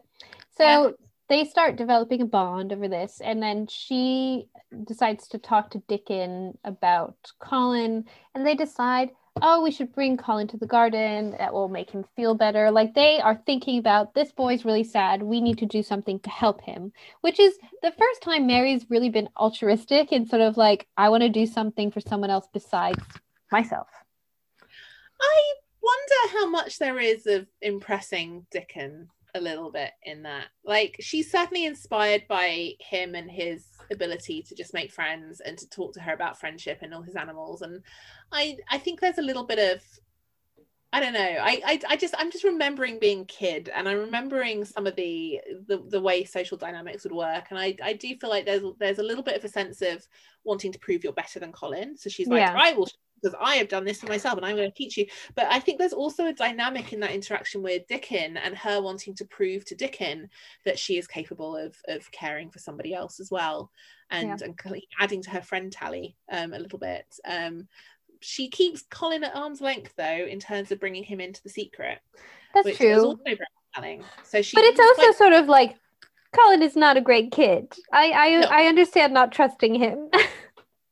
But there's not trusting him, and there's also, and again, this is me reading into it, there's also maybe a little bit of Mary wanting to keep it just her and Dickon in the garden. I know. She doesn't want another boy there. It's like, oh God, another boy. And also because he is so domineering, and especially of her. And I do wonder, I'm imagining being a kid and just being like, I just like it being me and Dickon in the garden. I don't want to guy in, like, but also I want to impress Dickon and show him that I can do this, and also, you know, I don't know, I think there's so many psychological factors at play in that dynamic. Again, it's something that is balanced so brilliantly in the writing. Mm-hmm. But it is sort of a lesson to learn as a child, like just keeping secrets and not including people and things, because there's a lot of that as a kid, not being included, and how much that hurts other people's feelings. And then you see that specifically with Colin, because after this she goes off and she's with Dickon alone and doesn't bring Colin, and he throws a tantrum and freaks out, and she goes in, she yells at him, they have this huge blowout, and he realizes he can't act like that. And then there's also the revelation where she forces his shirt off. It's like, you don't have a lump, you're fine, you can get up. Pin. She even as big as a pin. I just, oh bless her. You know what, good on Mary. It's a strange thing. It's something that I think it's a behaviour that wouldn't happen nowadays with you know, and again, it's something that I don't think it's in the second film, but it's definitely in the first film. And I remember it being a very odd moment in the first film where she's suddenly taking off his clothes and touching his back, and it felt very strange to watch. But then again, it's the era, it's what it is, and it needed to be done because there needs to be that proof that there's nothing wrong with him, and Mary needs to see it for herself and be the one to tell him there's nothing wrong with him. Because also for a child, it is like seeing something specific. It's not like in here you have to see on the body, your body looks fine, you can get up. I think that has to kind of happen between the two of them, like her confronting him to a certain degree, and that's important because also she's kind of realizing, I think, at the same time that behavior is not acceptable, to throw tantrums when you don't get your way. Like, because I think there's a little bit in the dialogue, in her sort of mental dialogue of reflecting like about herself, like it's not okay that I acted that way either. So she needs to tell him this is unacceptable. I also feel like she knows that on one level, but she doesn't really know it until she sees Colin behaving that way. Mm-hmm. Like he has to like, it's her growth happens through him as well. They grow through each other. And if Colin hadn't have been there and it wasn't behaving that way, would we have got all the growth that Mary has? Maybe not as quickly. Like they all are helping each other to realize who they are and what they need and how to be better people. So then she goes to get Dickon the next day, and they decide that they need to bring Colin to the garden. And so she ends up, I think she talks to Dr. Craven and Colin and says that they're going to bring Colin to the garden, but no one can be there to see where they're going. It's a secret. And Colin orders them as well. And then Dickon comes inside the house with his little army of animals. Oh, that was the most magical thing when being a kid. This idea of, and again, as a kid who had chronic fatigue syndrome and was ill and off school quite a lot and didn't have many friends, this idea of like a magical boy just arriving with all his animals, like a petting zoo, like therapy animals, and I'm just like, it's magic, it's what you want. Like, you know, I'm just making a list of things that girls don't want boys, they only want magical boys and keys and robins, and like it's like a Disney movie before Disney movie. Yeah, it's just bringing the magic inside. It's making it real in a sense where maybe it always was real, but maybe also not quite real until it actually happens inside a house. Like bringing the outside in that way, it's subverting the laws of nature in a strange sense, of all these kind of wild animals just coming into the house and being welcome there. And it's a beautiful moment. It's so cool. It's therapy dogs, but therapy pets. I wonder if that existed when that was written, because obviously it's a thing now. I've been hospitalized before, and as a kid, and I remember them bringing like dogs into the hospital, the children's hospital ward, for the kids to like snuggle and play with. I don't know, maybe Francis Hutchinson Burnett invented it. I don't know. But it always just struck me as the coolest thing. The only thing I can compare it to, because it's just something I've encountered recently in Philip Pullman's His Dark Materials, when Lyra goes to our Oxford, it's that same, I get that same flavour of some sort of unnatural law being broken, of something that's not meant to be there being here and it being awesome. Like, I feel like it's that. And I feel like Dickon coming in with the animals is that same sense of, oh, this isn't meant to happen and it's so cool. It's just, it gives me that same flavour, and I love that. I love it. I'm glad you mentioned His Dark Materials, because that is going to be a conversation point when we get to the film, but I'm not going to tell you why. So wait, is Dickon from Lyra's world? Are they his demon? Is the crow a demon? I mean, Philip Pullman definitely read this book. Oh, you have to. I mean, if you know anything about children's literature, you know this book. Absolutely. Yes. There's way too much of this in his writing, I think. So they take him to the garden, and he proclaims he will live forever, and they must come to the garden every day. Oh God, Colin is going to get so disappointed by adulthood. Yeah. Like, he goes from one extreme to another. I'm going to die now and live for now. I'm never going to die, and it's just like I think even in the ending of the book, I'm like, chill out, Colin, please. He's still annoying at the end. He's so annoying. He's also still a kid, and but you know what? He's also. It makes me sad reading him, because I feel like he's very much got public schoolboy mentality about him, where he really does feel like he's going to rule the world. And you know what? He probably is, because he's going to go to Cambridge and he's going to be a MP, and he's going to not. I don't know. I just feel like I get those vibes. I get really kind of posh, privileged boy vibes from Colin, which I think is warranted, and it obviously meant something different in 1911 than it does now. But I do read it now, and I'm just like, oh, Colin, for goodness sake, like. Just, you're not going to make a great scientist and make great discoveries. You're not going to, all these things he wants to do. And I'm just like, he genuinely believes he can do all that because of his privilege.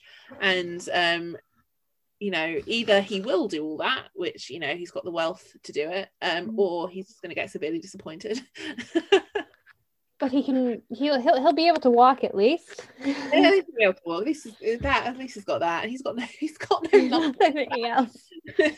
So then we have this great little bit with Ben Weatherstaff finding them out in the secret garden, and he's shocked to see Colin about, and then in anger to like Ben being like, oh, I thought you were this like monstrous child. Everyone told me you were, you know.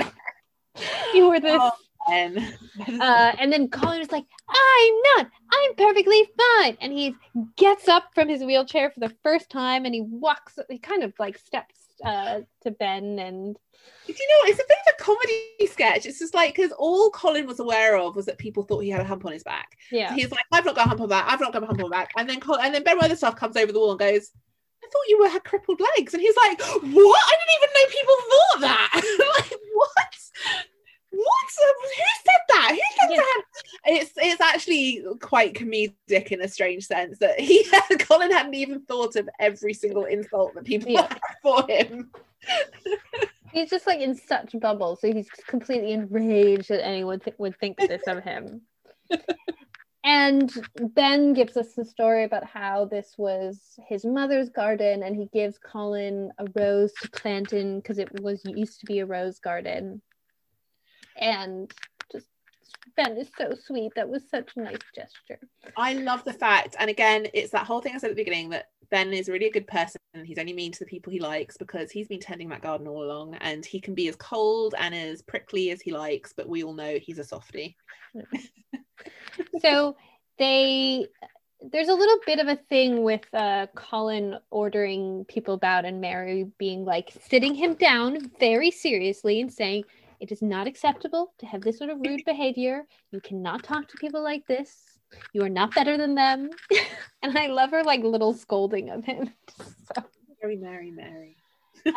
So they continue, they spend every day in the garden, and Colin states, you know, and they're all getting healthier and happier, and they're really enjoying themselves. And Colin's like, this is magic, and I'm gonna study this one day and become a scientist and study magic. And then they get into a circle and they start chanting about magic. This is where the novel starts to slip, veering in a weird direction. Yeah, and I skipped quite a lot on my reread because I just think a lot of it isn't plot necessary. There's a lot of stuff happening that just doesn't actually do anything or mean anything. I feel like all the meaningful stuff has already happened in the book earlier on. And yeah, Colin, the thing is, it's kind of right. The magic, it's true. Like, and there's the magic, it's whether you, I mean, essentially Frances Hodgson Burnett wrote The Secret like in 1911 and you know, and Noel Edmonds and all his kind of, you know, stuff that he believes in, you know, asking the universe, it's just like, it is the same thing, and you can call it religion, and you can call it The Secret, and you can call it magic, wish fulfillment, self-fulfilling prophecies, all these kind of modern self-help things that we have today. It's none of it's new. It's just marketed in a new way. And Frances Hodgson Burnett, being someone who's very keenly aware of psychology, as we've already seen with these characters, knew this too, that you just have to believe in something, and you can make something happen through willpower. And if you want to call that magic, you can call it magic. What I tend to call it myself is good decisions and hard work. But it's essentially, to other people, it might look like magic. I mean, certainly, you know, getting myself together to write novels and to get that going, and a lot of people look on that and go, how have you done that? It's magical. But no, it's good decisions and hard work. Yeah. But you can also call it, well, I wanted to write novels ever since I was a kid, and now I am. Yes, it's like self-fulfilling prophecies. But as Mary is showing through hard work of cultivating the garden, it doesn't just happen. And as Colin is showing through his experiments and practice and all that kind of stuff, it doesn't just happen.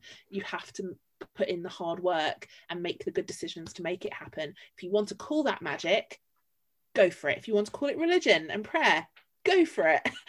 But the nub of it is the same, I feel. So, because the next scene you have where you have Dickens' mother comes and she sort of makes food for them, and they chant again, and Dickens decides to sing doxology, which is like a hymn praising God, and they all sit around in a circle and they chant this hymn. But so in doing a little bit, because I'm not a big fan of like shoving religion into children's stories, because I had like a babysitter who, unbeknownst to my parents, was reading me Bible stories, even though I was a child of Jewish parents. So ever since like those very strong memories of like someone trying to get me into the Bible, I'm sort of like, ooh. Someone who people have tried to save, myself. Yes. You know, people will try and save us. And, you know, and as I've been told by those people, we should consider that blessings, that they want us in heaven with them. But no. Yeah, so just in the framework of children's works, I'm sort of a little averse to it. But in doing a little bit of research, so Burnett, when she was quite late in life, because this was written towards the latter half of her career, she started learning about Christian Science. And this was influenced by that, because Christian Science is, you know, very much about spirituality and nature, and that evil, such as disease and death, is an illusion, and that you can work past that.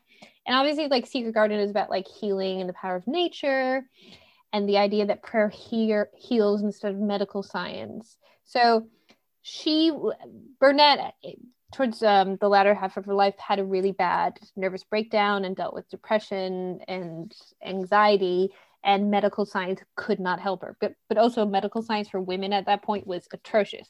So she was able to find, through studying Christian Science and using those type of mental exercises and the power of nature to help her, that was sort of what she was trying to write about in The Secret Garden. And I can understand that. I can see it. I think one of the beauties of this book, and one of the reasons it's such a good book, is that you can do readings with it. Mm-hmm. You can do pagan readings of this book, and you can draw out real, magical pagan mysticism through this book. You can do a Christian reading of this book, and you can draw that out of it. You could do an atheist reading of this book, and you can still draw the same conclusions, and it's still a great book. Yeah. I think that is one of the really great things about it, is that, as I said before, you could read Dickon as a magical boy, or you could read Dickon as a boy who's just attuned with these things, but essentially not magical. You can choose to believe that it is actual science and just literally doing exercise that gets, and eating better and getting out in the fresh air that does you better. Oh wait, I totally forgot the little bit about Dickon finding someone who's like athlete to give him physical exercises that he can work with Colin to help like work him out. I was like, wow. You can do the readings you can do this book. If you want to take a Christian view of this book, you can, and that is valid, because there is prayer in this book. The magic that Colin describes, you can ascribe to God and religion and prayer and religion in that sense. If you want to do the whole kind of, boot camp kind of, we're just going to do some clinics and get that going, do that as well. You have so many ways to read it, and I'm so grateful for Frances Hodgson Burnett, despite, maybe not despite, that's the wrong way to put it, but she obviously had her beliefs and she put her view into it, but she didn't exclude anyone in those views. You can read it as, we're Jewish girls, we're reading it, and it doesn't feel like a religious book. No. It has those moments in it, but it never once feels like a religious book. Well, to quote Burnett, she said, "Symptoms and doctors are rubbish. Doctors don't know half as much as you do yourself if you're intelligent and self-controlled." Correct. Again, from a big point of view of privilege. What if you are not so, or not, I wouldn't say necessarily intelligent, but what if you are ignorant, and what if you don't have the means to be able to have that that self-motivation and control? So a lot of what she's talking about, you can only accomplish if you have the privilege to look after those things. Yeah. But she is essentially right. I'm as someone who's diagnosed autistic, you start to realize that a lot of the names we ascribe to things don't really matter. They matter in the sense of society has created a world where you need those labels in order to access support for those things and help people understand you. But essentially every person is unique, and even if you have those labels, everyone's going to experience those things in different ways, and you have to treat the person as an individual and not as a label, and then as a medical condition. And even through how they label these conditions, they change every few years. Like they just decide that this thing doesn't exist anymore and this thing has a new name, and the labels don't matter. And I feel like Frances Hodgson Burnett might have been getting at that, in a sense that the doctors could try and put her in a box and label her and try and do something, but that wouldn't have been the thing that treated her at that time. What she needed was someone to help her as an individual, no matter what that meant. And she recognized that. And I feel like more people need to recognize that labels are important, because we exist in a society where we need those labels in order to get what we need. But ultimately, we're all individuals and we all have individual needs. So, no, that's great.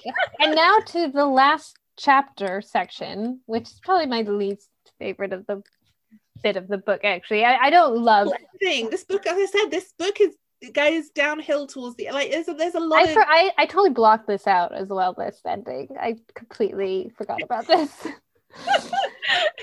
It's through the point of view of Mr. Craven, who's off, traveling through these beautiful places in Europe, and he's in this deep depression for the last 10 years, and he suddenly, on the mountains in Austria, he has a glimmer of hope when, like, looking off into some landscape. Yeah. And then he has a dream that with his wife telling him to go to the garden. And then he receives a letter from Dickon's mom telling him to come home. I don't know how she got him this letter in Austria. It's quite impressive. I don't know. I feel like there's very much, from a writerly point of view, there's very much a sense of, oh no, I've got this character in Europe and I've got these characters here and I need to wrap this up, have to get this wrapped up as quickly as possible and still make it symbolic. I very much get a sense of a writer struggling to control the threads a bit at the end and her just kind of scrambling to sort it all out. But you know, it is what it is. It's quite brief. He gets himself home. He gets himself home. He goes to the garden. Colin bursts out into his father's arms and he takes him. No. What? Better than that. Wait, no, better than that. They happen to be running a race at the time. Yeah. And Colin happens to win the race without realizing his father is there watching the race. Oh, yes, that's true. It's like perfect glory moment. Yes. It's like proper glory where the bow is tied very nicely on the present at the end. Yeah. And Colin takes him into the garden and he tells him everything about the magic and his friends, and then they go back to the manor. Everyone is shocked and blown away to see them walking together up to the house, and that's it. Lovely. And do you know what, a really nice touch is, just as we had Dickon as a magical boy with his animals, there's also this sense at the end that everyone sees Mary as a magical girl. Yes. Because she cured him. She's the one that's brought all this in, and again it reflects again on that sense of, is Dickon really magic? Because everyone else probably sees Mary as magical, but we know that it's not, that there's practicality there. And but Dickon also came later. It wasn't him who started the magic as well, which I think is great. And it's very important to like state the fact that she starts doing the gardening and the work. Like, he comes after the fact. He does. Is Dickon really necessary for the plot? I think in learning to have meaningful friendship, yes. Yeah. He doesn't really make anything happen in the book. And I don't think he's supposed to, because she needs to figure out how to make things happen for herself. I think he's there for her to learn to ask. Him and Martha are there for her to learn to know when to ask for help, and that's okay. The reason I ask that is that I feel like when you are reading the book and when you're seeing certainly the first adaptation of the film, you see the three as a trio. They are definitely together and they all have meaning and purpose. I feel like Dickon loses that a lot in the new adaptation. He turns up a lot later. He doesn't really do much apart from save a dog, and which again is not needed. The grass saves the dog. What are you talking about? I feel like I think there are many reasons I was disappointed with the adaptation, the recent one, but I think one of them was the lack of Dickon needing to be there, and there is a reason for that. It's because he's not crucial to the development of the plot. He's crucial for the development of the characters, but not the development of the plot. And I actually don't think the film managed to get either of those.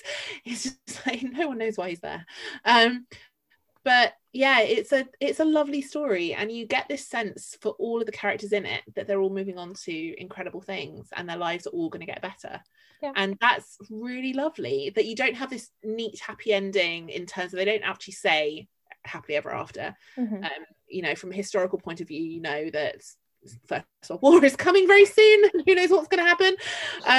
But you do get this sense of all these people's lives have been improved and everything's going to be good for them in some sense from now on. Except they'll both be enlisted and probably not make it through the war. Yeah, there is, I gotta say, and I've been trying to hunt this down, there is a TV adaptation a while ago which started, and I have very vivid memories of this bit.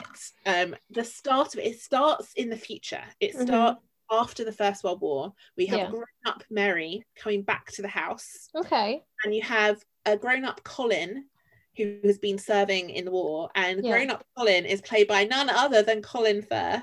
Yes, I did write that down. It was 1986. And they end up together, and Dickon. That's so creepy. They're cousins. And Dickon has died in the war. What? No. And that happens, and so it starts off. So it's a retelling of The Secret Garden. And but it's framed in as adults looking back on their childhood. Yeah. And I can't remember anything else about it, but I've got vivid imagery of the opening of the series. I think it was like a 2-3 parter or something, rather than it being a film. And I've got vivid image of the series starting and Mary driving down the driveway in a car down to Lake Manor and Colin greeting her there. And it being very clear they're going to end up together by the end, and it's a very strange. You don't really hear much about that adaptation nowadays, but I remember it being quite strange to see that all the characters as grown-ups and what became of them. I think maybe because I was so upset by the idea of, one, Mary ended up with Colin when they're first cousins, and two, the fact that the most magical person there didn't survive. Like this idea that the war might have destroyed the magic. Yeah, destroyed the magic, ended the childhood, and they lost Dickon, and you know, and that made me immensely sad. It's a horrible thing to think of, but it's also horribly realistic. No, true of that time. So there's been 17 adaptations in film and television of this. Amazing. I mean, the most famous is obviously the 1993 version, which we have been talking about. And I did rewatch it as well. And it's just so enchanting. It's not perfect, but it just captures the mood much more so. Yeah. And we can sort of talk a little bit as we're talking about the different scenes, the differences. But so this new adaptation of The Secret Garden was released October 23rd on Sky and also in cinemas, select cinemas. And we are in a time of COVID, so a lot of films that would have been in cinemas have adapted. It was directed by Mark Munden, who did The Third Day, National Treasure, Utopia, and Vanity Fair. Not anything that would nod to doing a children's film, but okay. They're all quite colourful, glossy films. They're quite hot. They're quite commercial films, let's say. But he's obviously considered perhaps a safe pair of hands in terms of dealing with, you know, colourful, glossy. Which is the vibe they're clearly going for. This man is not allowed to touch any books. Jack Thorne adapted the film. He is the writer who adapted His Dark Materials for TV. He did Enola Holmes, which I did as an episode as well. Dirt Music, Radioactive, which I did an episode as well on, which is awful, and The Aeronauts. He's not allowed to. He cannot touch a book. It is unacceptable. This man is not allowed to write any more screenplays. I have not seen any of those other films. A couple of them are on my list to watch, like The Aeronauts. Maybe I don't want to watch The Aeronauts. I feel like I know the whole film from the trailer. And Enola Holmes I might watch at some point, but purely for Henry Cavill reasons. And I did look through the IMDb to see, you know, who wrote the screenplay and what happened there.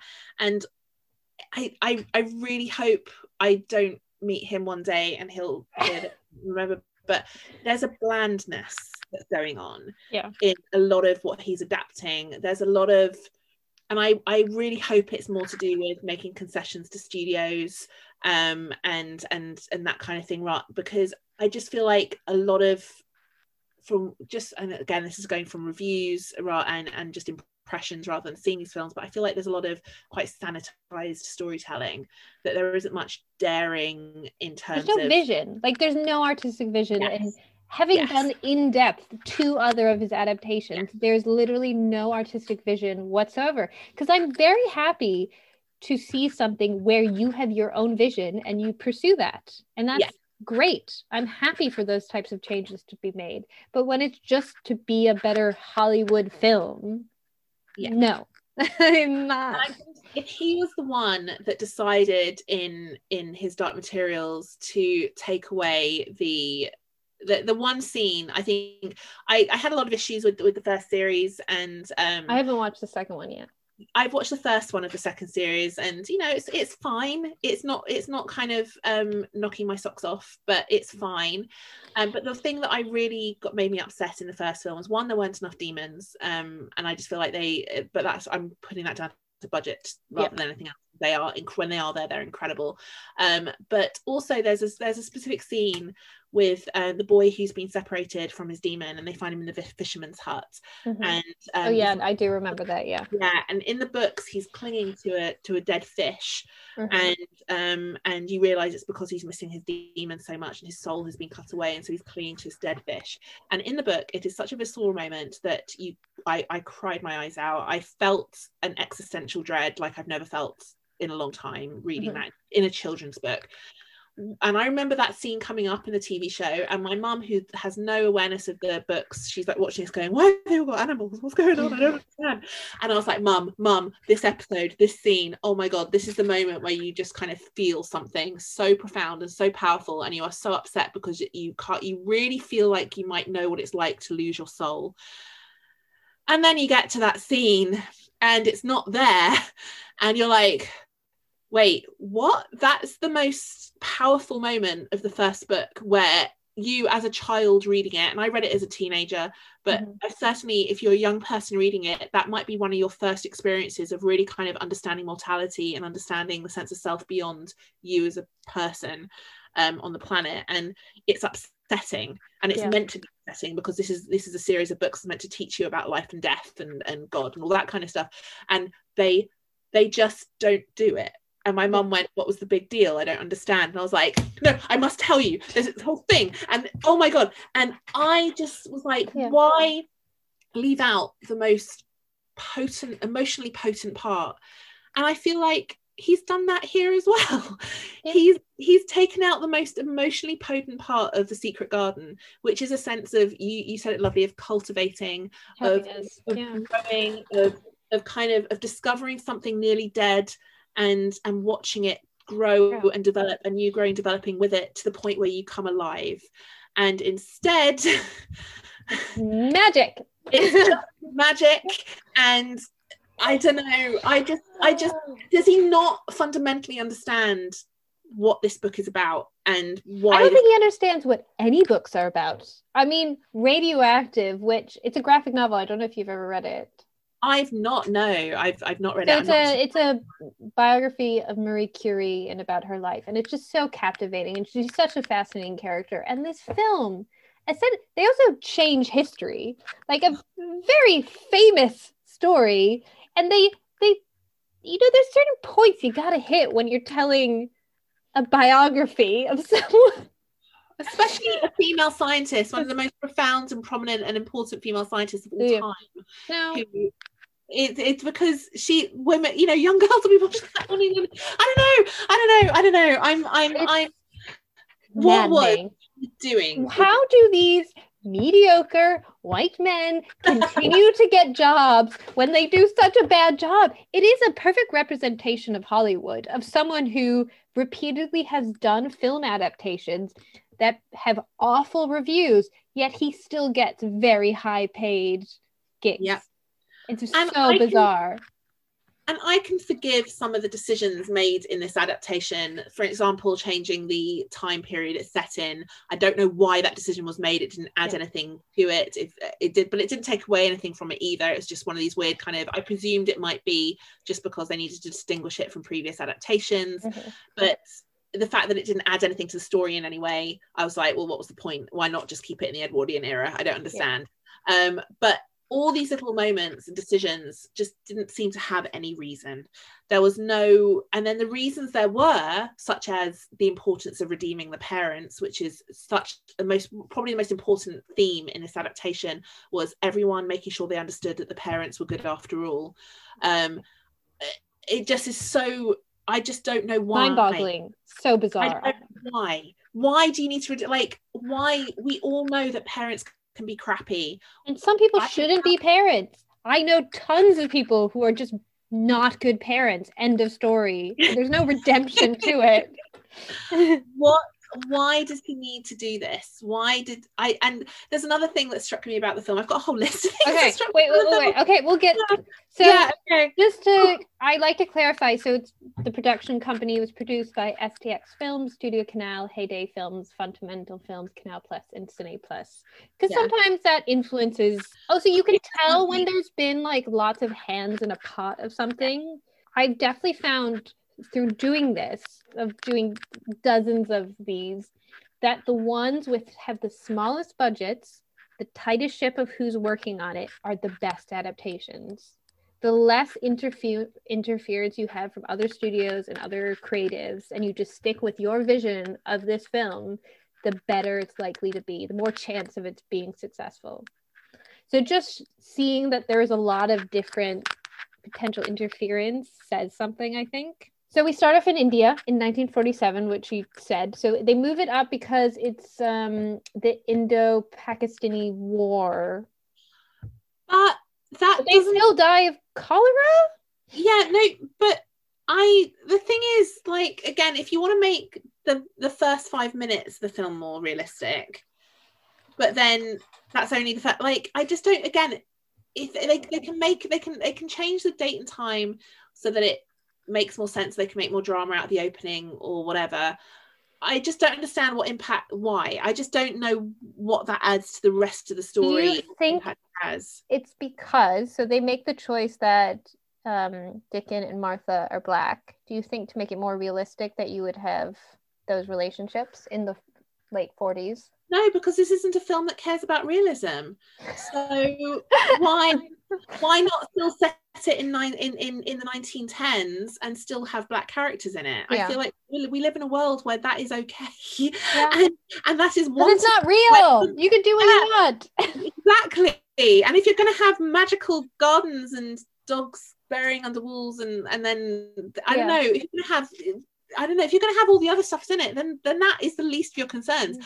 My suspicion is that they wanted to distinguish it from the 1993 film, and they wanted to keep and in terms of style and fashion, I think they wanted to have. I just think it was a production design choice rather than a story choice, because the 40s clothes are cooler. Yeah, they could less conservative. Also, the design of the house, I feel like it's specifically to have that wallpaper in the house. The wallpaper, it's the best bit of the film. Okay, so this is can I tell you my overriding theory with the Secret Garden new adaptation? My theory is they decided that the garden didn't matter, and that the real garden was the house. Mm-hmm. And that's why they have all the wallpaper that looks like gardens, they like. That is the secret garden. The real secret garden is the house. Mm-hmm. And then I'm like, okay, well, interesting, whatever, okay. And then they burn it down. Sorry, spoiler. But I'm like, again, even if they wanted to go down that route and do something really experimental and transcendental with it, and do something really kind of, I don't know, the idea of unlocking rooms, right, and unlocking rooms in your head and just kind of exploring all of that, why then destroy it? Why not have it thrive and come to life? Because that is what the story is. That's the theme of the book. The theme of the book is things coming back to life. Yeah. But also the work you have to put into bringing things back to life. Yeah. You could it takes a little blood, sweat, and tears. They completely missed it. So she's living in this palatial compound in India somewhere, and you see her in her telling stories to herself, like she's a lonely child, but she entertains herself, and she's making these shadow puppets, and she seems quite okay. She looks very healthy. I'll tell you who she is in this film. She's not Mary Lennox. She is actually Sarah Crewe. Who? She is the character from A Little Princess. Oh yeah! Oh my gosh! Completely. That's who she is. She's not Mary Lennox in this film. Yeah. That is not Mary Lennox. That is Sarah Crewe. Yes. So the actress playing Mary is Dixie Ergrix with Best an X. I know. Oh my god. I think her name's better than her acting, though. Personally. She's a kid. I don't expect much from kids. Like, I don't. I expect what I get. Like, I don't really. I'm not looking for an Oscar-winning performance in a child. I'm just looking for a story to be told. So she's sort of wandering around the ruins of this house that's been abandoned, and she's hanging. There's this very specific shot of her hanging in the swimming pool, looking sad, with some very bad CGI. We hear the backdrop of these shots being fired, and we're not really sure how long she's alone, but she's eating old moldy food. And then suddenly, And, oh yeah, she's not drinking. How did she survive? But So apparently hopeful. they died from the war, not from cholera. I think they died from the. Hang on, what did I write in my notes? I was yeah, no, I didn't write notes on that. I can't remember exactly what happened there, but I know I was waiting to see if they. I was gunning for it. I was like, come on, this is 2020. Go for it. Like, we can cope with cholera and surviving cholera by getting drunk. Like, come on, we can cope with this. And I do know they backed out and they didn't go for it and they sanitized it. Because also, would cholera make sense in that time period if you shifted it up to the late 1940s? I don't know. I think it wasn't it an incursion? Wasn't it like a fight or something? I don't know. I feel like it was actually more of a battlefield thing than anything else. I don't know. I wish I actually could remember that a little bit better. But it just didn't seem to matter because I knew, and I think that as long as you know that Marian's up alone, there was a lot more interaction with her and the people who find her. Yes. So the officer bursts in and is sort of shocked by her, and she's in the police station or whatever, and they're finding that she has this uncle in England, so they're going to send her off, and she gets on the ship with other children, and she's very vaguely rude to the other children, but they're even ruder back to her. Like, you don't get any setup, I find, to her being a real brat at this point. Like, she seems just kind of like a sad kid and just socially awkward. Did you get Kinder Transport vibes? I got Kinder Transport vibes. I got vibes of World War II and Jewish children being taken. Jewish children were sent over to live in the UK. So it's Kinder Transport, and the way they were sent, or maybe not even Kinder Transport, but just the evacuees situation for kids in cities, like, which is again a link to Narnia, I think, that I feel felt throughout this adaptation in a very bad way. There's the loneliness, there's the getting abandoned, but again, it's the joy of original Mary Lennox is that she's cold and people can't understand why she's so cold and she's so bitter and she's so adult, and yet in this I don't know, there wasn't really, you kind of felt like she was quite plucky and that she could figure it out herself in this, rather than her just being a sour-faced contrary lemon. Because then there's this whole bit of like, she gets into this little bit of a fight with this kid, and then she is talking to her doll and then throws it into the ocean and says, "I'm no longer a child." It's like, yeah, very weird. It's so bizarre. It doesn't make sense at all in the context of this. Makes no sense. And again, is that another place in the film where her imagination comes in again and kind of takes over a little bit? And again, it's that's Little Princess. That's not Secret Garden. Did he read the wrong book when he was adapting this? I don't know. He's like the wrong girl. He's got the wrong character. Like, Sarah Creel was the one with the vivid imagination who could draw stories out of thin air and even in the harshest of environments still had hope and courage and storytelling. And Mary Lennox never had a childhood to begin with. She didn't have any imagination she was completely like, she didn't know how to play or... She was a dead husk of a child. She was blank. She was bitter and blank, and no one liked her, and she was unlikable because she didn't like anyone. She didn't want to be liked, and that's the glory of Mary Lennox at the beginning of the story. And this film was like, no, we don't want to do that. We just want to have this symbolic tossing of a teddy bear for some reason. I don't know. So then she gets on the train to England with Mrs. Medlock, and you get the whole interaction. So it's Julie Waters who's playing Mrs. Medlock, who's a good actress, but seemingly this interaction between the two of them is just nothing. It's like eating a stale bit of toast. Well, Mrs. Medlock is a weird character in that you kind of expect her to be you expect her to be a strict schoolmistress. You expect her to be this really harsh, difficult headmistress type, which is a character that comes up again in Frances Hodgson Burnett in The Little Princess, but she's not. She has got soft edges, but then she doesn't really have that defined a character, and I feel like Julie Walters playing her doesn't quite know whether to make her nice or mean, and the note is not clear at all whether she's nice or mean, or whether she's going to play it nice or mean. And because in the first adaptation, well, the 1990s one, she's very clearly mean, and they make a very specific choice to be she's a mean woman. Well, it's Maggie Smith, isn't it? Yeah. You can't. She's just being Maggie Smith. She's being the Dowager Countess Downton Abbey. That's what she does really, really well. But she's mean for a reason in that. It's because she's trying to hold this house together with a screaming child in it, and another kid's come in, and she's like, "What's going on?" In this, Julie Walters is just kind of like, I don't know. She doesn't really do anything or need anything. I don't know. We see Misselthwaite, however you say in your Yorkshire accent. I won't say in Yorkshire accent, I'm saying in the posh accent, Misselthwaite Manor. Yeah. And there's a flit of a CGI Robin. Oh God. It was a real Robin in the first film, right? Robin in the first film. And again, this is my mistake, my hubris. I allowed myself some hope. I know.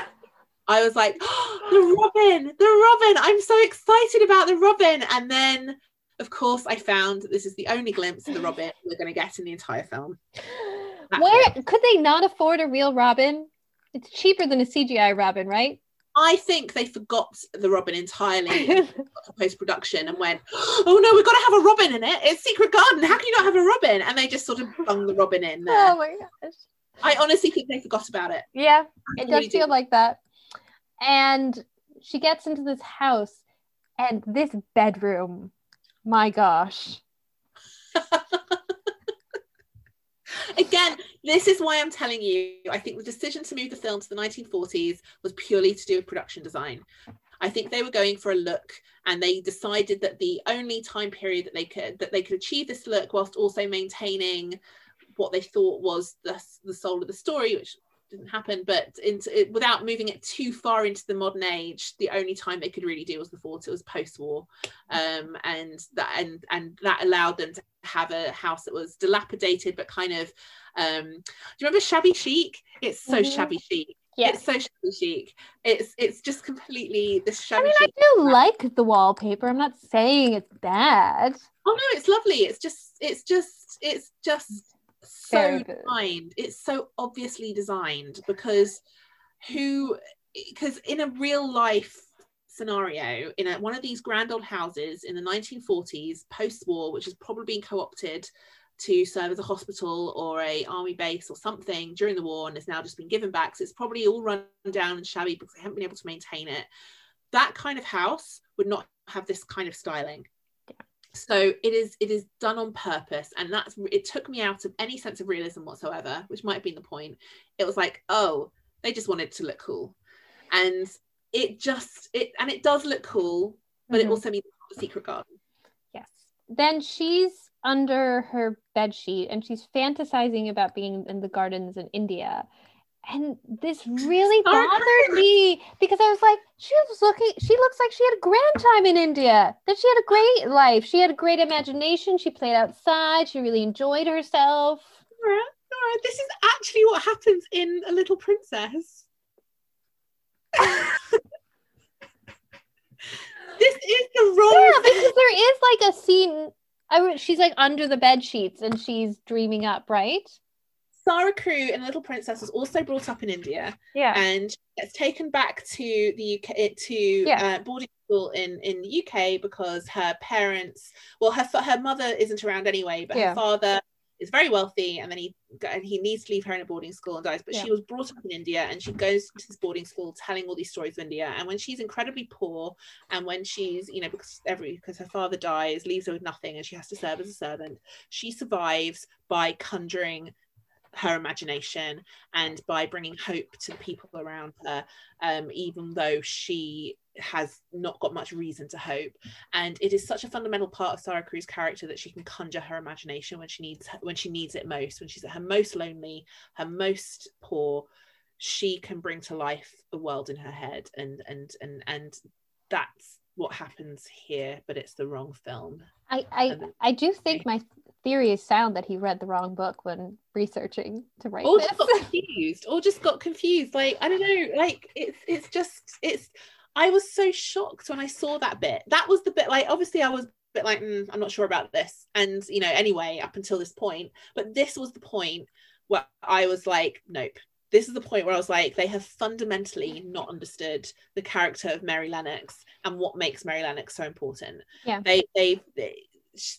This is not somebody who's, yes, she's suffering on a practical sense, but she's not suffering on a soul sense.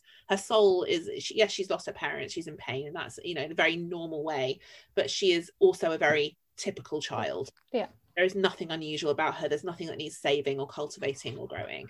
She's fine. She just needs, you know, I don't know. It's disappointing. I was so upset. So we get to meet Martha next. So she comes in the next morning, played by Isis Davis, and she brings her porridge. And you get that little interaction, which is in the book, where she says, "Do you like yourself?" And she talks about, like, "Aren't you going to dress me?" And those lines are taken from the book, but it doesn't really do anything. Right. Then we get a glimpse of Mrs. Medlock and the uncle, played by Colin Firth. I feel, why did he do this role? I know. This script he has nothing to work with. I mean, none of them do. None of them have anything to work with in this film. Like, honestly, any time there's bad acting in this film, I will not put that on the actors. I will put that on the script, because I don't think they all knew what they were doing. I don't think they all had enough material or direction to know how to convey what they needed to convey, and it was a mess. But the other weird thing is they decide not to send Colin Firth away anywhere.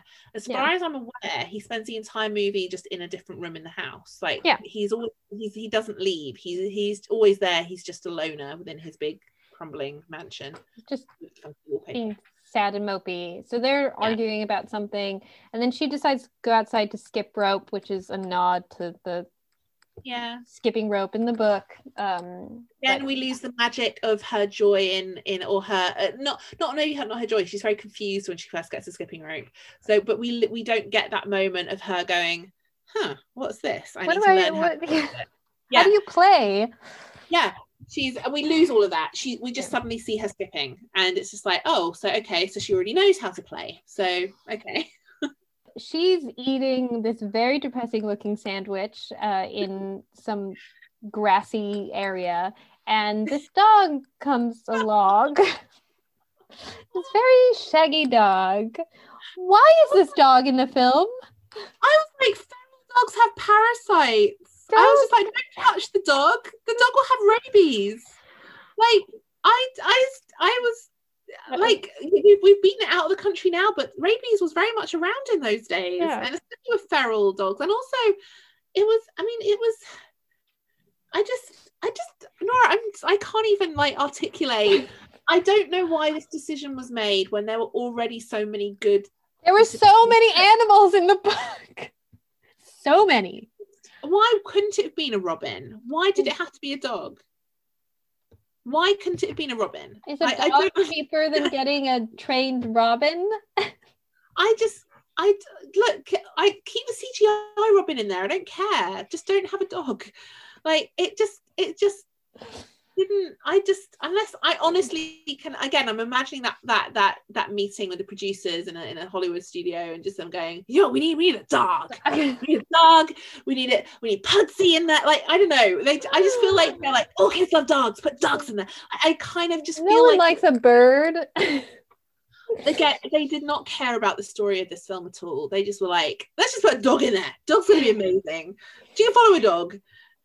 But she, again, if we're thinking of original Mary Lennox from the book that we've just been talking about, would original Mary Lennox know what to do with a dog? No. She would be terrified. She would be beating it. Run away. Yeah, it would. It's this dog is. I don't know why it's there. So she gets into trouble when she gets back for being late, and Mrs. Medlock locks her in a room. There's this ginormous pony. Rocking horse pony in her room, which comes in later. The most confusing plot device. Why not? Well, one of the most confusing plot devices. So she's crying in her room, and she's staring at the wallpaper, and it comes alive through her imagination again. Yeah, wrong film. Transported to India, where we see like her mom being mean to her. but her mum has reasons to it. Like, I get this is, yeah, I mean, you can do the return to the parents if you need to. There's no harm in that. If you feel like the parents weren't in it enough and you need to, you know, fair enough. But this becomes what this starts off as and ends up becoming is a whole mission to forgive the parents. And this is where it starts, and you actually see a conversation with her father as well, and her father is saying, "Oh, don't worry about your mum," and your mum isn't. I don't know. It's so annoying, and it's so dull, and it's so contrite, and just kind of very old-fashioned in a strange way. Like, it's surely be more modern. I like that it's more conservative than a book written in 1911. Yeah, it is, which is mad. And then the next day you have her going and she's playing with the dog, and the dog runs up to the garden wall and she's like, "Ooh, there's something here." And this is the first glimpse of the secret garden, which is not really a secret garden. We will get to the garden. It's not a secret. Space. I think it is it's in a parallel universe. It is. It's a universe that you might want to call Narnia. Yes. So then it's the night and she's wandering the house because she's been hearing this crying noise, and then she finds this very posh, sickly kid in his bed. The actor is Eden Hayhurst, who sounds like a posh kid himself, and they discuss this curse on the house, and the house killed his mum and trying to kill him. I mean, he's fine. It's just, yeah, whatever. Yeah. Par for the course for this film. And then you can't really go wrong with Colin, can you? I mean, unless, you know, you can't really go wrong with Colin, really. I mean, he's no Hayden Prowse. Yeah. who I tweeted, by the way. Okay. When I was watching this film, I was like, "Oh, I miss Hayden Prowse." He's not sickly enough to look like Colin. I miss Hayden Prowse. And Hayden Prowse replied to me, because he's a comedian now. He's actually quite famous now, a little bit famous, and he's a comedian. And we had an exchange. I don't know whether I hope he understood my humor with it, because he's a comedian, but he basically was like, "Yeah, I need to beat that kid up." He's the best Colin. But yeah, I suppose that's the only thing I can really say about the new Colin, is that there was something about Hayden Prowse's performance in the first film, and his just kind of, he really did look ill. He really did look ill in that film, and in this film you're a bit like, what, has he got a cold? That's the other thing with Mary as well in this film. Like, she looks fine. She never looks unwell. There's no, like, in the 90s version of the film, there was, I mean, it wasn't a huge physical transformation, but she did change. When Mary Lennox in the first film smiled for the first time, you felt it, because she hadn't smiled at all, and you felt like her face couldn't smile somehow, that it was fixed that way. So when you saw her coming alive and just slowly you had that reveal, and she, you know, whether she was the greatest actress in the universe, I don't know, but she conveyed that sense of blossoming. Yeah. Even, you know, she didn't put any weight in the film. She looked pretty much the same, but she blossomed in that film. And in this film, she just looks like someone who is eager for an adventure. Like, she looks like an adventurous boy kid, which is great. It's just not Mary Lennox. No. So we get another little flashback, and you get this vision of her playing with her father. So that's sort of like a nod to, like, her dad was a good dad. Like, she didn't have this like, he was a good guy. His wife was depressed, but he tried his best with Mary. No, I don't need it. I don't need good parents. And we have this another little bit with Mary, sort of her with Martha confronting Mary, sort of about her personality, which doesn't really make sense in the personality in the sense of the book, because she seems kind of fine for the most part. Am I right in thinking that we get Colin first in this film and Dickin later? Yeah, so we get Mr. Craven next, so we get Colin. He's so brutish to her. It is so confusing. Like, he's just kind of a bully. Like, he's not... Whereas in the book and the 90s version of the film, he's just kind of, like, awkward guy, doesn't really understand children, whereas like he's a jerk in this one. Yeah. Then we get the dog getting caught in the trap. So they're like, what is this trap? Where has it come from? Why is it there? People listening to this podcast can't see me throwing my head back in despair. I just remember this is an audio field, but yeah, no, I don't know. So then, if I remember correctly, so she manages to get him out, but he's injured, so he's like run off, and they wander along the wall of the garden, and she climbs a tree and falls into, it's not like the proper secret garden, but it's still like this crazy wooded area, and it's like it's a forest. Yeah, garden. It's not a walled garden. It's so confusing. How does this work? Where are we in the estate? Like, how is this connected together? Formed as well. It is not a dead garden. It is lush and it is green, and it is not. I was hopeful for. I really need to stop being hopeful. I was hopeful for a moment because it didn't look groomed, and I was like, okay, maybe she's coming in and it's wild and she is taming it. Maybe that's what they're going for.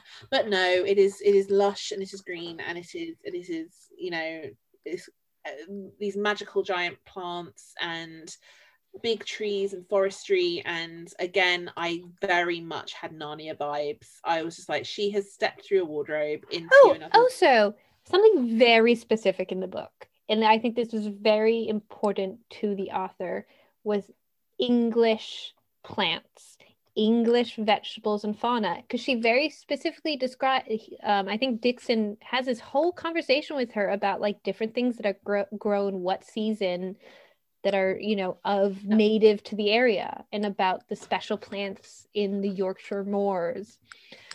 Whereas none of these plants are native to England. And in fact, there was one moment where I was like, is a Jurassic Park dinosaur going to be walking by CGI style? Because it just felt, it was so otherworldly and so obviously earthly, but it was another dimension. It was Lyra's Oxford. It was Narnia. It was an escape. Alice in Wonderland. I mean, Alice in Wonderland. Completely. This is something that I think is quite an interesting view of the read of the film, is that the garden didn't exist and the garden was purely in her head. And I the only thing that doesn't fit that, I think, is the ending. But there is, I think, a lot to be said for the idea that the garden doesn't actually exist, that it is a purely imaginative endeavour, which actually was a theory I was going with, because I thought maybe the house was the real garden, but the garden that Mary was in was like the garden of her mind. And I thought that there were some elements that make that true, particularly there's a moment at the end where the plants start dying, and I was just like, oh, okay, yes, it is in her mind. This is purely her imagination doing this garden. And that falls apart, obviously, and that isn't followed through on as an idea, but it was the only thing to me that made sense. She's sort of chasing after the dog and in this tropical jungle, and there are ancient ruins. And the robin does land on top of an Aztec sculpture, and inside of the mouth of the sculpture is the key. I just I just can't with this film. I can't. It's just so ridiculous. Why would she be in the garden to get the key to the garden? Why does that make sense? Why can't she just always climb over the wall each time? Like, why does they even, if you're gonna do away with that, why even have a key in the first place? Whereas the key doesn't matter anymore because she's already made the discovery. Like, the joy of finding a key first and then trying to find where the key goes. I mean, there's something so beautiful in that. What more do you need? You're in the tropics. You don't need to go anywhere else. As I said, I don't think this garden exists. I think this garden is in her head. And we've already seen that she can conjure things in her imagination. And nothing about there's nothing real. There's no realism here at all. Therefore, the garden doesn't exist. This is the garden of her mind. She's going crazy. Somehow she manages to hear Mrs. Medlock calling her from this other universe. And it's in her mind. She's not really there. It's in her head. She's fallen asleep under a tree like Alice. yeah, she manages to walk over a magic tree that forms a ladder for her. And then you have this whole fight with her and Medlock, and then there's this other scene where you hear Colin sort of having a tantrum with Mrs. Medlock, and then she kind of goes to console Colin, and they start to bond with each other. Then you get the twin storyline. So she wanders into a dressing room and she finds this shrine to the late Mrs. Craven, who's been renamed as Grace. Originally in the book, her name's Lilith. Lilith, I think, yeah, that's Lilius. right. Lilius, yeah. And she plays dress up, and then you see the photos of her mum and her aunt, and they're clearly twins. I have an issue with this room. Do you want to know my issue with this room? Okay. Someone who says a tiny bit about I worked in museums for a little while, and I visit a lot of museums. This room has presumably been there as a shrine for 10 years. Mm-hmm. You can't just leave clothes on mannequins just ordered like an exhibition for 10 years. Yeah. Like that kind of styles and fashions, and that in that kind of house, those are going to get moth-eaten and dusty, and they're not going to, like, you can't, that room is too perfect. Yeah. Like everything in there is too stylized. I said I feel like so much of this film was sacrificed for the sake of production design. And I feel this is another element where they just wanted to make sure everything looked cool. Yeah. And screw any form of realism. But if you're going to build a shrine to a dead, like, why would you have it looking like a museum piece? Like you would either create one of those weird shrines you see in horror movies where people are stalking people and you just have a little altar, or you have a personal room and you leave it how it was when they were in there. Which would make more sense. Yeah, this is neither of those. This is an exhibition in the Victoria and Albert Museum. Yeah. Because then Martha spills the tea about how essentially she explains the whole point of this dressing room is that her mom and her aunt Grace, and how they were best friends, and how her mom became very depressed when her sister died, and then you have flashbacks to her mom being sad in India, and you're like, the mother's been depressed for 10 years and unconsolable after her sister died, which we find out knowingly from a disease. Like, she was ill. I don't want to, depression and anxiety is very real. I've suffered from depression during parts of my life quite badly, and I know it can be life-changing, and it can go on for long periods of time, and I don't want to diminish that. If anything, though, I feel like here is where it's not done properly. It's used as a device to explain a behavior that doesn't need explaining, because Frances Hodgson Burnett didn't bother explaining it because some parents are just bad, and the need here, the absolute to justify it just is so annoying. And it becomes what the whole film is about, and it just really, really annoyed me so much. I don't care about the parents. I care about Mary. But then in this film, Mary isn't someone to care about because it's one thing to take the perspective to want to have a discussion about the mental health of the parents and how that affects children, which is a very important discussion.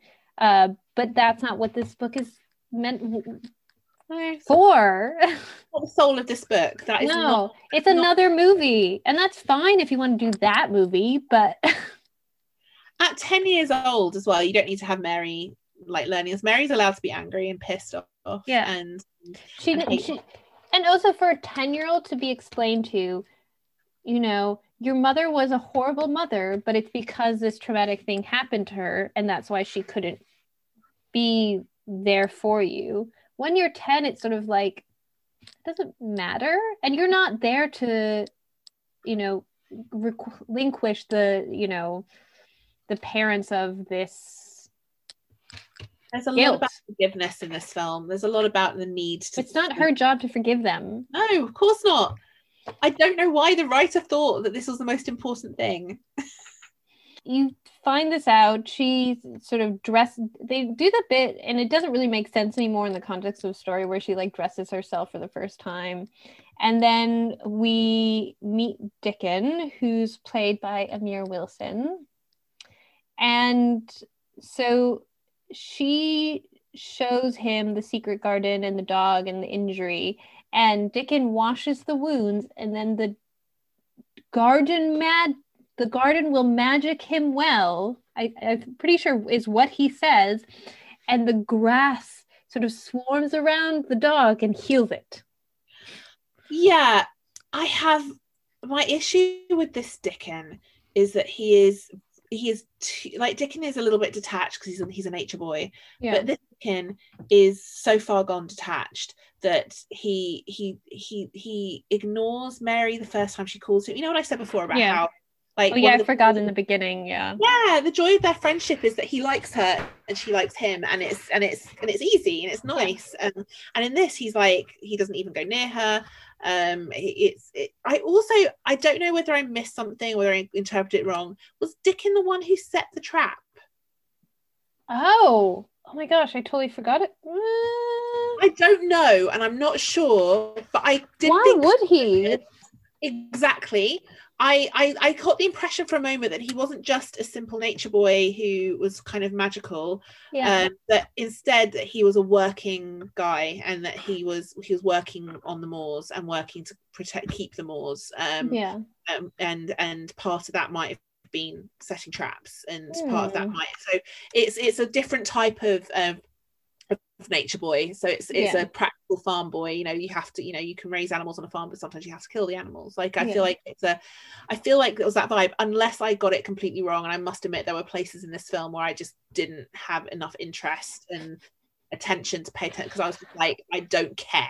And this is really, why would he magic the dog well if he was trying? He wasn't trying to catch the dog, he was trying to catch something else, maybe a wolf or something. Like, maybe he was trying to catch something, but not the dog, so the dog needed to be helped because he wasn't expecting the dog on the moor.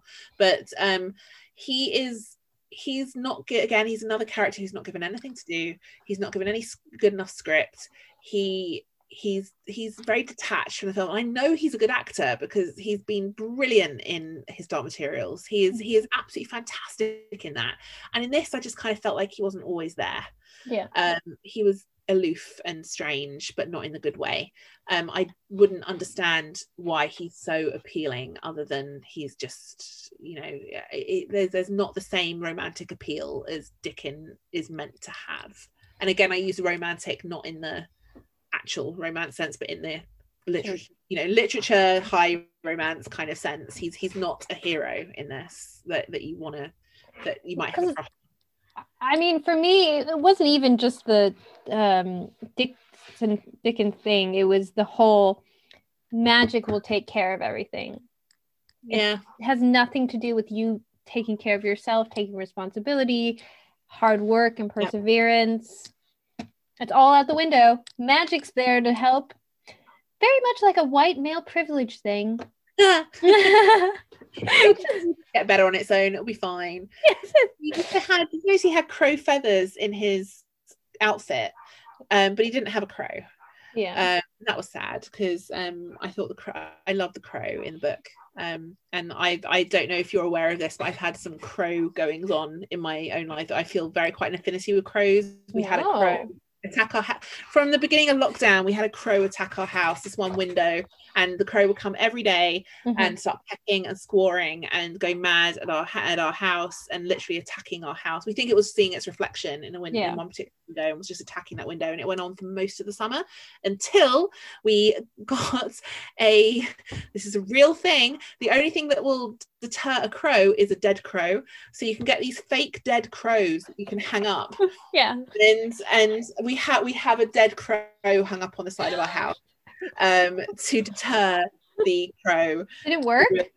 It did work. Wow. The crow's still around. I hear it cawing, but I feel like I end up learning quite a lot about crows. And so when I was like revisiting this, certainly the film, and seeing the crow in the film, hearing the sound of that crow, because honestly I'm quite triggered by crow sounds now, because the crows to arrive at like 4:35 in the morning, so it used to come at sunrise, so we would be woken up with a crow every morning, and so now it's quite a triggering sound, and I missed the crow in this. I feel like, where's the crow?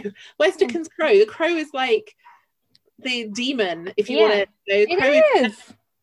And the crow, all we got was some crow feathers in like a symbolic crow in the outfit of Dickon, and I was just like, I just don't understand the choice. I don't understand the choice. Like, if you're gonna make a choice, if you're gonna change something so fundamentally, have it make sense. Have it add something to the story that you wouldn't have seen before, or you wouldn't have recognized, or don't just make a change because you want to make a change. And I feel like Dickens another one that suffered for that.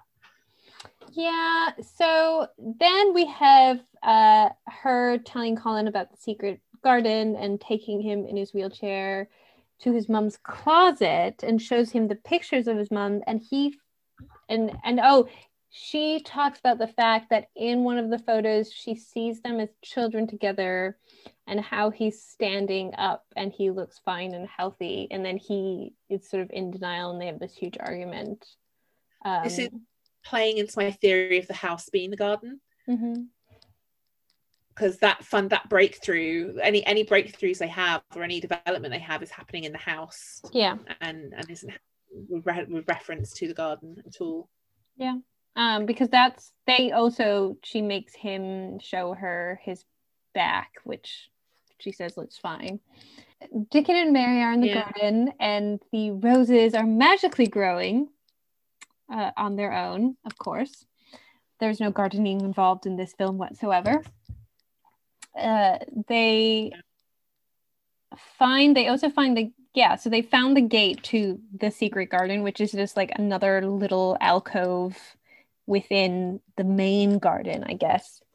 And Martha catches the two of them in the hallway together, and they get into sort of this little tiff. But then she manages to sneak Dickon in to see Colin for the first time, and they take Colin to the garden. And there's this whole thing, and I think they use it a few times, is the ceiling of yellow flowers. Yeah. Dickon, Mary, and Colin are in the garden for the first time together, and you have this very specific shot of like these yellow flowers over them when they're like running through. It's like, okay, magical garden. They're in the garden with the dog, and I'm just like, what lazy kids. They're just so privileged. They haven't had to work for anything. There's nothing's learned. Yeah, they don't learn anything in this film. It's apart just from like how to give their parents. Yeah. It's just like, I imagine as a kid, if this was the book or watching this as a film, I wouldn't get anything out of it. Yeah. I just don't, again, I really want to know why these choices were made. Like, whether it's maybe the people who wrote it and directed it aren't very good parents, and they are trying to tell their kids that this is why. Oh my goodness. Don't blame us for your messed up childhood. I just want to check my notes to see if there's anything else. I know I was picking up on like so many things at the time. One thing you do notice is just how saturated all the colours are in this. Yes. And it's a very, very colourful film, and it's very, very beautiful to look at. But I feel especially like her dresses, her outfits are very... Everything is just really lovely and sumptuous, and I feel like, again, if you're going to go with that stylistic choice, you make that something we earn. So you start off grey and become saturated at the end, like, or something like that. I don't know, there are ways to make that work other than you just want this film to look good and look cool. But it's just, I was going to see who the costume designer was, because I mean, I will give kudos to that and like the set design. It's beautiful. It's just not what is meant to be. It's the costume designer from The Crown and Mamma Mia. Well, they're very good costume design. They're beautiful costumes. It's just they're just not right. Something I've written on my notes, I can't remember it in the film, but I've written it, and I've written, did not like the ants on the hands. Very sinister.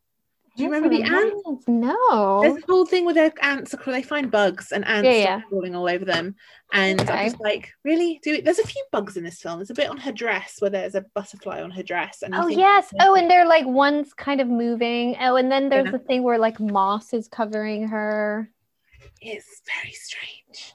So Mrs. Medlock tries to like find out where they're going, and then she gets into trouble. So there's this huge thing where she like took the pearls for some reason from the mother's closet, which is a bizarre thing for her to have done. Doesn't make sense that she would have stolen. So Mr. Craven gets mad at her and that she was messing with his wife's closet. Again, he's so angry at her. It's so bizarre. And they are going to send her to a boarding school, and then she gets locked in her room. It's really gone off the rails. Like, it's kind of... Isn't there the threat of education in the first... In the book, they think about getting a governess for her, and she goes, "Oh no, I don't need one yet." And there's that. There is, I mean, that kind of feeds off something in the book, but again, whether it's necessary here, like, again, I don't understand any of. It's just one confusing choice after confusing choice. Our big rocking horse comes into play, very important. So she's throwing this crying fit, knocks over the most ginormous rocking horse I've ever seen. She's quite a strong child, and it happens to open up and reveal all these letters that for some reason that the aunt has hidden, that her and her mother were writing to each other. Again, we learn that this film is not about Mary or the garden. It's about her parents, her mother specifically. And you discover about their beautiful relationship, and then how they would go to the tree in the secret garden and hang out. And I think we find out also that her aunt was quite sick and wanted to die in the garden, and I guess she went to die there. Which, okay, I mean, I don't know. It's all the changes that were made to justify behaviors that didn't need justifying in the first place. Again, it's retconning the stuff that you didn't like in the book, but the stuff that they didn't like in the book was the stuff that actually made the book what it was. I'm confused at why, because, assumingly the people who did this film reread the book like us as adults, and that they read it and thought, oh no, it's the parents we need to talk about. We need to redeem them. I don't know. I don't like. I almost like. I almost like lose articulate things to say, because there's nothing that really makes sense. So we have the garden is a mass hallucination and doesn't matter. What matters is the mums. Yes. So this is where actually I did write it down. So the three of them sneak into the garden, and they take Colin swimming, and they play with bugs. I did write this down. And they take him to the tree where there's the swing, and he gets upset and makes them take him home. And when he's upset, the garden dies behind them. The tree is obviously traumatic, but it also implies they've all been in the garden before. We know they've all been in the garden before. They were all there as children, like as young children. So again, you lose some of the impacts of discovering the garden. You lose some of the mystery of the garden as well, because the garden's always been there, but also it's a nation. So yeah.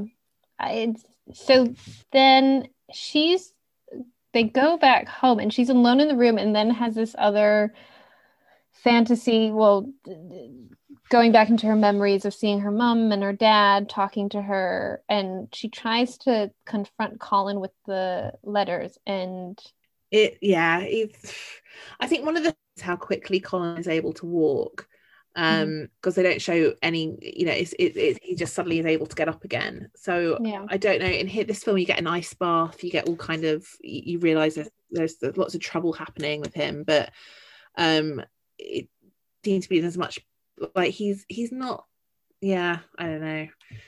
It's hard. It's so hard. Sorry, it's so hard to articulate myself on this film when you just find it so hard to care for any of the characters as much.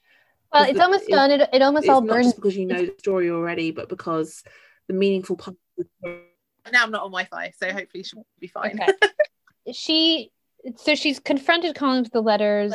He can walk again by magic. Obviously, it's not magic. Mrs. Medlock gives her the school uniform because they're going to send her to boarding school, and then Mary confronts Craven about what he's doing to Colin and that, you know, he's actually fine. And then Mr. Craven starts drinking because he's an alcoholic, it seems. I gotta say, the boarding school thing is also very Little Princess because she's sent to boarding school. It's also, there's a little, it's not quite Narnia-y because they're not sent to school, but again, I don't know, there's some very other children's literature vibes that you get from this whole kind of threatened to send to boarding school, which doesn't exist in the book. But I suppose the book it comes from most is another Frances Hodgson Burnett one. Whether they thought they could steal from it because of that, I don't know. But it didn't. It's like a mashup of a bunch of the two books, really, more than anything. It really is. He drops a candle match because he's so drunk, and Mary's run away, and the three children are in the garden together, and then there's a fire. And we suddenly entered into Rebecca. We have entered into Rebecca now, or Jane Eyre. Or Jane Eyre. So I got really confused with the timeline on this because I thought it was evening or nighttime when he drops the match. Yeah. And then we see the garden, it's daytime. So because when you see him drop the match, I was like, well, that looks ominous. And then he switched to the garden. You're like, well, obviously it wasn't ominous because that was the night before. So therefore everything's fine. And then you're like, oh, wait, no, that wasn't nighttime. That was still the same time. And it's... Unless the three of them spent the night in the garden? Unless they're all dead in that house and it actually did burn down. I don't think the lines between reality and realism are so blurred in this film, and I don't think they're blurred on purpose. I think it's an accident and it's really hard to understand. I think there may have been intention when this film was first, dreamt up, but all that intention was lost, and you just get left with something where you're not sure if it's real or if it's imaginary, and you're not given any clue as to what you're meant to feel or think anyway. And it's really, but it's also really distressing. And again, the theory of the house being the garden works because they need to, this is not the same as how it would play in the book, but there's a sense of, in order for them to move on, they have to burn it down. Like they have to destroy something in order to move on, which is the opposite to how it should be from the... Yes, because you have to grow something. Exactly. But it becomes a cleansing. It becomes I feel like that's what it's meant to be. It's meant to be a cleansing. But whilst all that's going on, am I right in thinking that the garden is dying as well? There's all these scenes of the giant plants dying back. When does that happen? No, that happens though when she got into the fight with Colin. Oh yeah, that happens. They go back when the three of them go back to the garden. It automatically goes back to being fine. Yeah, it's not again playing into the idea that it's all in their heads somehow, or that it's not. They're playing. Maybe they're playing a game. Maybe they're seeing, like, it might not be magical imaginary, but it might be that they are having a shared imaginary play, and we're seeing as that, like but again, children, and then maybe doesn't work because it doesn't work, but it works in the sense of the father joining in that play. They're all dead. The other thing, I don't know if we're like thinking right about the ending. The joy of the book and of the first film is that you get this sense of beginning. You get this sense of now they can get on with their lives. And in fact, the ending of the first film did something really, really beautiful, which I wasn't sure was in the book, and I was upset wasn't in the book when I did go back and read the book. That Colin and his father are laughing, but Mary has learned to cry. and there's a sense of she could never express her emotions and that she was all bottled up, and then finally seeing them all laughing allowed her to cry for the first time. Oh yeah, because she's jealous, which is well, no, I interpreted it as jealousy, but also of finally being able to mourn her own parents. Yeah, so it was a release. It was a release and a growth, and there was work to be done. Whereas in this film, I'm actually genuinely worried for the future of the Craven family, their employees, and Mary, because in that kind of financial setup, the house is the asset, and if you lose the house, we don't know. A lot of the rich landowners are rich in property, but they don't have any cash. Yeah. And considering how dilapidated that house was, I'm a little bit concerned that they're now all destitute. And what are they going to do? Live with Martha and Dickon. Yeah. It leaves you watch the house burn at the end, and it doesn't leave a sense of, I think they were intending for a cleansing experience, but what I got was where are they going to live? Like, Mary's already lost her family and her home once. Like, what is happening? Where are these people going? It doesn't make sense for Mary not to mourn because she had a good relationship with her father.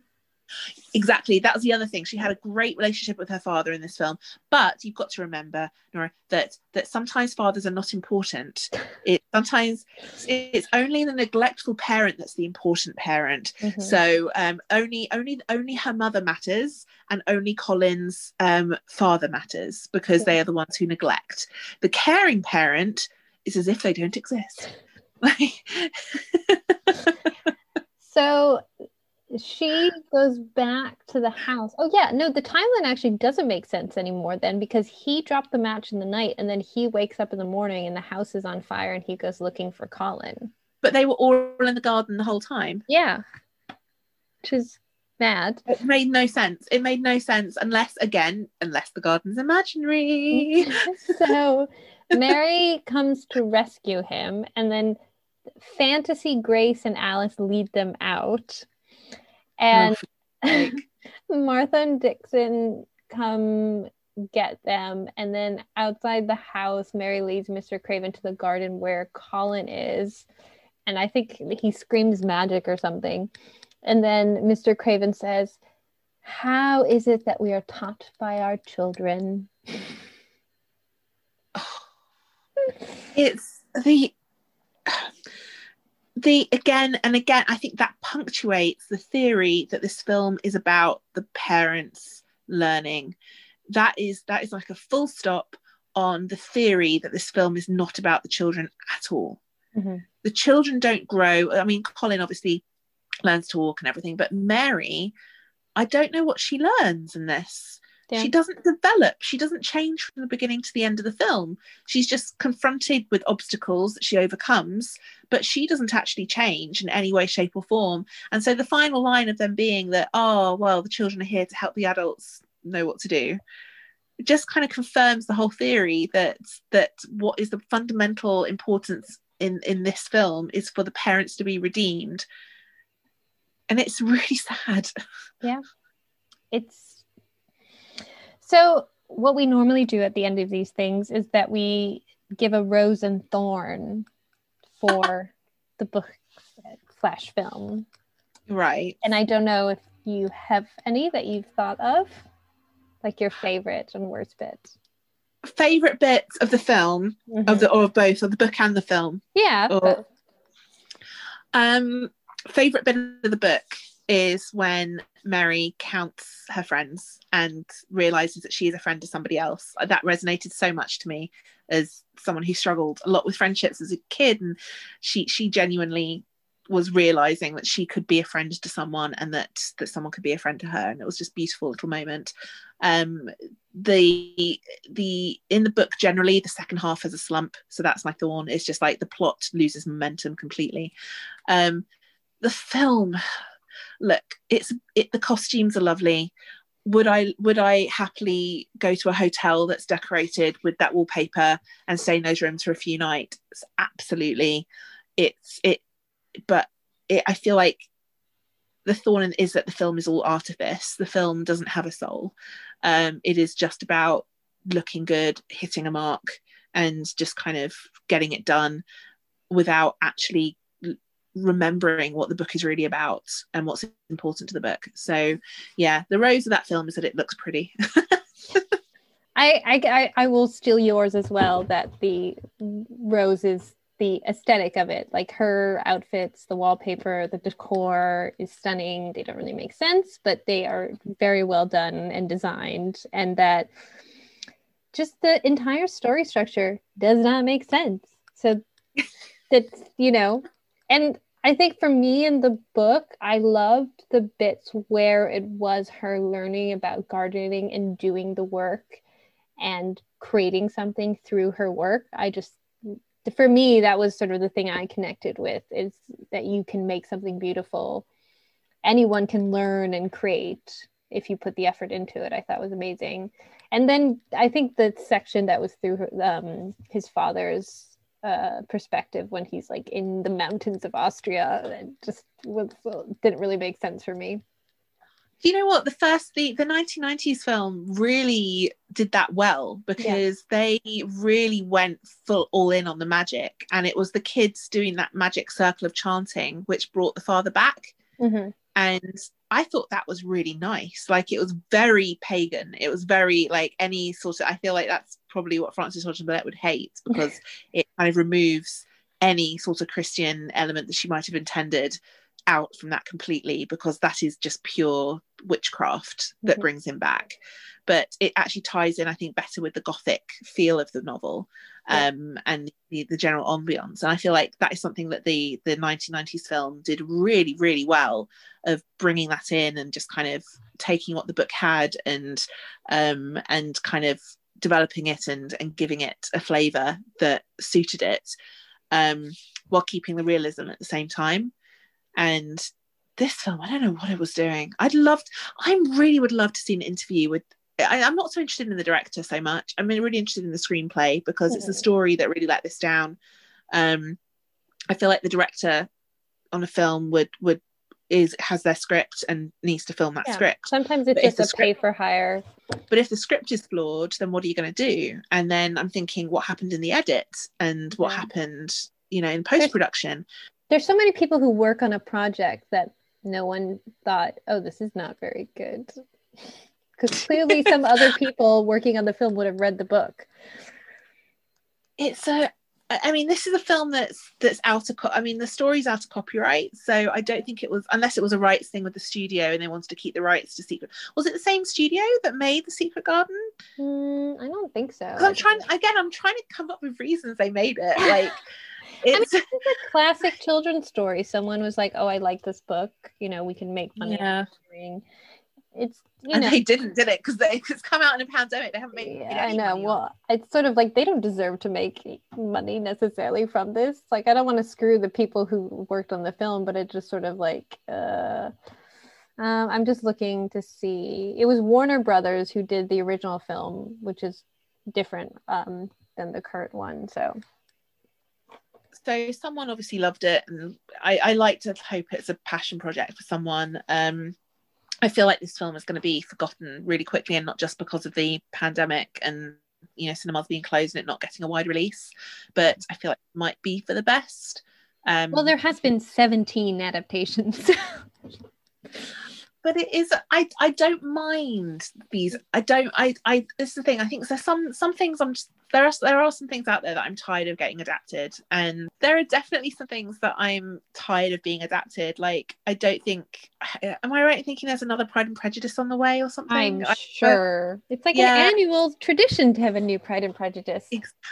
For every unto every generation there shall be a Pride and Prejudice. Like, I don't mind. Like, I feel like there are some stories that can be really well with time and you can find new meaning in them. And I think Little Women was actually a really great example of that, where when they announced New Little Women, it was like, no, it's the we still have the nostalgia effect of the other one. But this Little Women gave us a really accurate except for Emma Watson. Yes, and the hairstyles in the film as well. Yeah. I was really removed from it. We did an episode on that Little Women, but we watched all 5 other adaptations and compared them. But everyone brings something new, and all of them were good. There was not, having watched like 6 Little Women films, all of them had something about it, and they were all interesting. All of them I would recommend. I wonder if The Secret Garden is a book that can adapt with the times in the same way, because because the stakes are so low in it, because it's just about growing a garden, and it's set very clearly in a time period, and the characters have very set sort of archetypal journeys. I would have loved a new adaptation that wasn't necessarily 100% faithful, but brought something to light in the story that we hadn't seen before, or perhaps was a different reading of the story, whether that was bringing out the magic, or maybe it was bringing out the opposite and doing it really realistic and just giving us a new dimension on that story. But this film did neither. This film was scrappy and strange and dead. There was something, despite all the bright colors, there was something very dead about it. Like, there are so many things I just can't even remember properly about it, and I saw it more recently than the 1993 one, which I watched about a month ago. And that one is, I mean, that might be a bit more vivid because I watched it a lot as a kid, but and I will always say there's a nostalgia factor that goes on. Of course the 1991 is going to be best because I watched it as a child, of course it will, but it does hold up. And a lot of characters wear masks in it, and I felt that quite pleasing as well. But it would be like, I think, and I think you're right, a fresh perspective. Like, do it in a more urban setting, do it in a city, and you could talk about like the environment and how that comes to play when you're living in an urban environment, what it means for children growing up today. Could be really interesting. It doesn't have to be. You could do an evacuee story. You could literally set it in the same time period with the same thing, and have her parents in the Blitz, and her losing her still having the negligent parents, but losing them in the Blitz, and having to move to the countryside in Yorkshire or wherever, and still having to learn that. And you could keep the 1940s if you wanted. Can you please write that? Go write the screenplay, please. Sell your movie rights for that screenplay. That sounds like such a great movie, and it makes sense, and it still works, and there's no and you don't have the sort of the imperialist connotations of India either. Because that didn't bring, there was no relevance of that to the film other than her imagination running wild. But again, that wasn't meant to be in this film, and you can still have someone be really imaginative and them not grow up in India to be imaginative. There's some baffling elements. I'm half fascinated by it, half appalled by it, because I want to know how these things happen, and if it's easy to, if all these mediocre people can create this, then how do I get in? Because I don't, I'm like, if they can hire us, come on, then you're throwing money.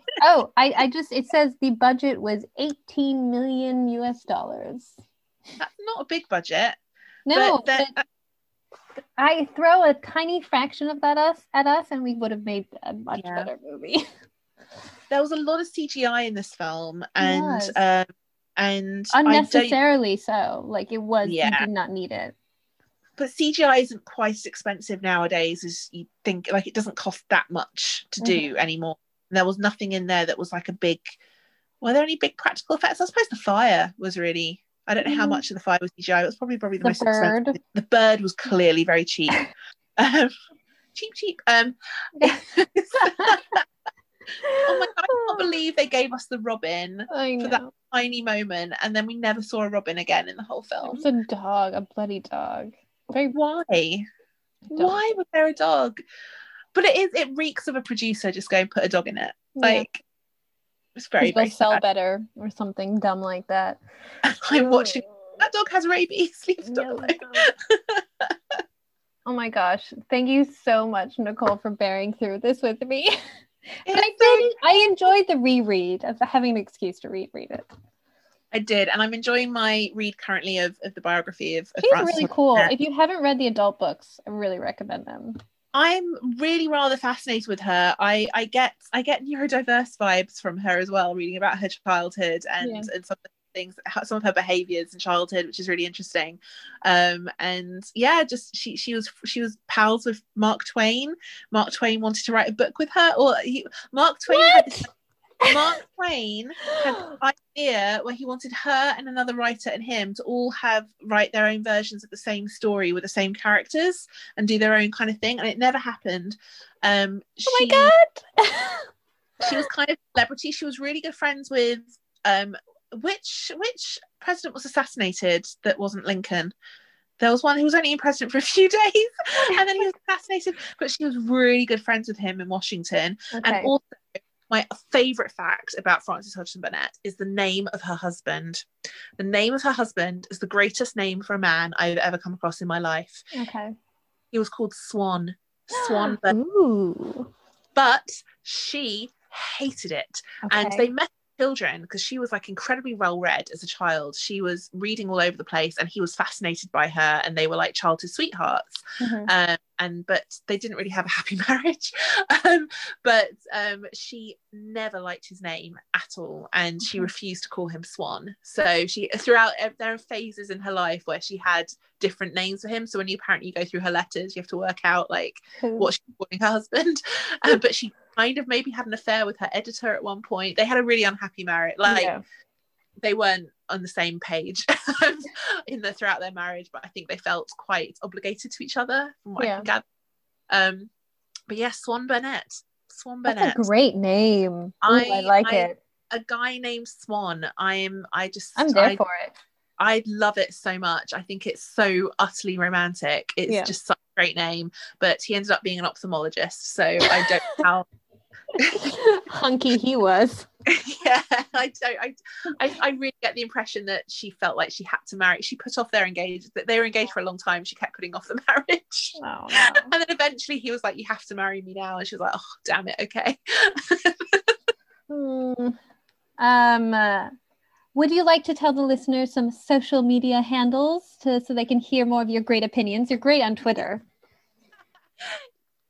Twitter is probably where I am the most. I don't really do Instagram or anything because I prefer writing stuff. So yeah, it's just my name at Nicole Burstein. So as long as you're spelling my name right, then I come up. Yes. And that's it, really. Yeah. No, you're very fun to follow on Twitter. I did quite enjoy it. Thank you. You know, sometimes you're tweeting stuff, you're like, this is a good tweet, and then you get no. I know. Just putting it out into the black hole that is Twitter and seeing if anyone, most of the time no. That was great. Thank you. You're always welcome to join any other episodes if you're ever interested. That was quite an epic one. This is fun, and any time when I can have opinions over something I'm passionate about. Yeah. But yeah, it's so sad to be so utterly passionate about a story and then to be so disappointed by the adaptation. Like, I wish there was something like redeeming about the story that I could take from it, but it was incredibly disappointing. And if anyone hasn't seen it yet, I would just go and watch the 1990s one. It's on Netflix. And it is really magical because it's so quiet. And Maggie Smith gives a great performance. Hayden Prout is fantastic as a very sickly Colin. And you actually feel like he can't walk. You really look at him, you think those legs aren't going to do it. It's amazing. I mean, the book is better than the film 100% in this instance. 100, and it's worth a read. It's strange for a book that was written over 100 years ago now. And still works. To feel so fresh and so exciting, especially the opening. The first third, I'd say, of that book it can't be beaten. It is astounding, and despite it being 100 years old, it's brilliant. Thank you. Thank you, Laura. Thank you.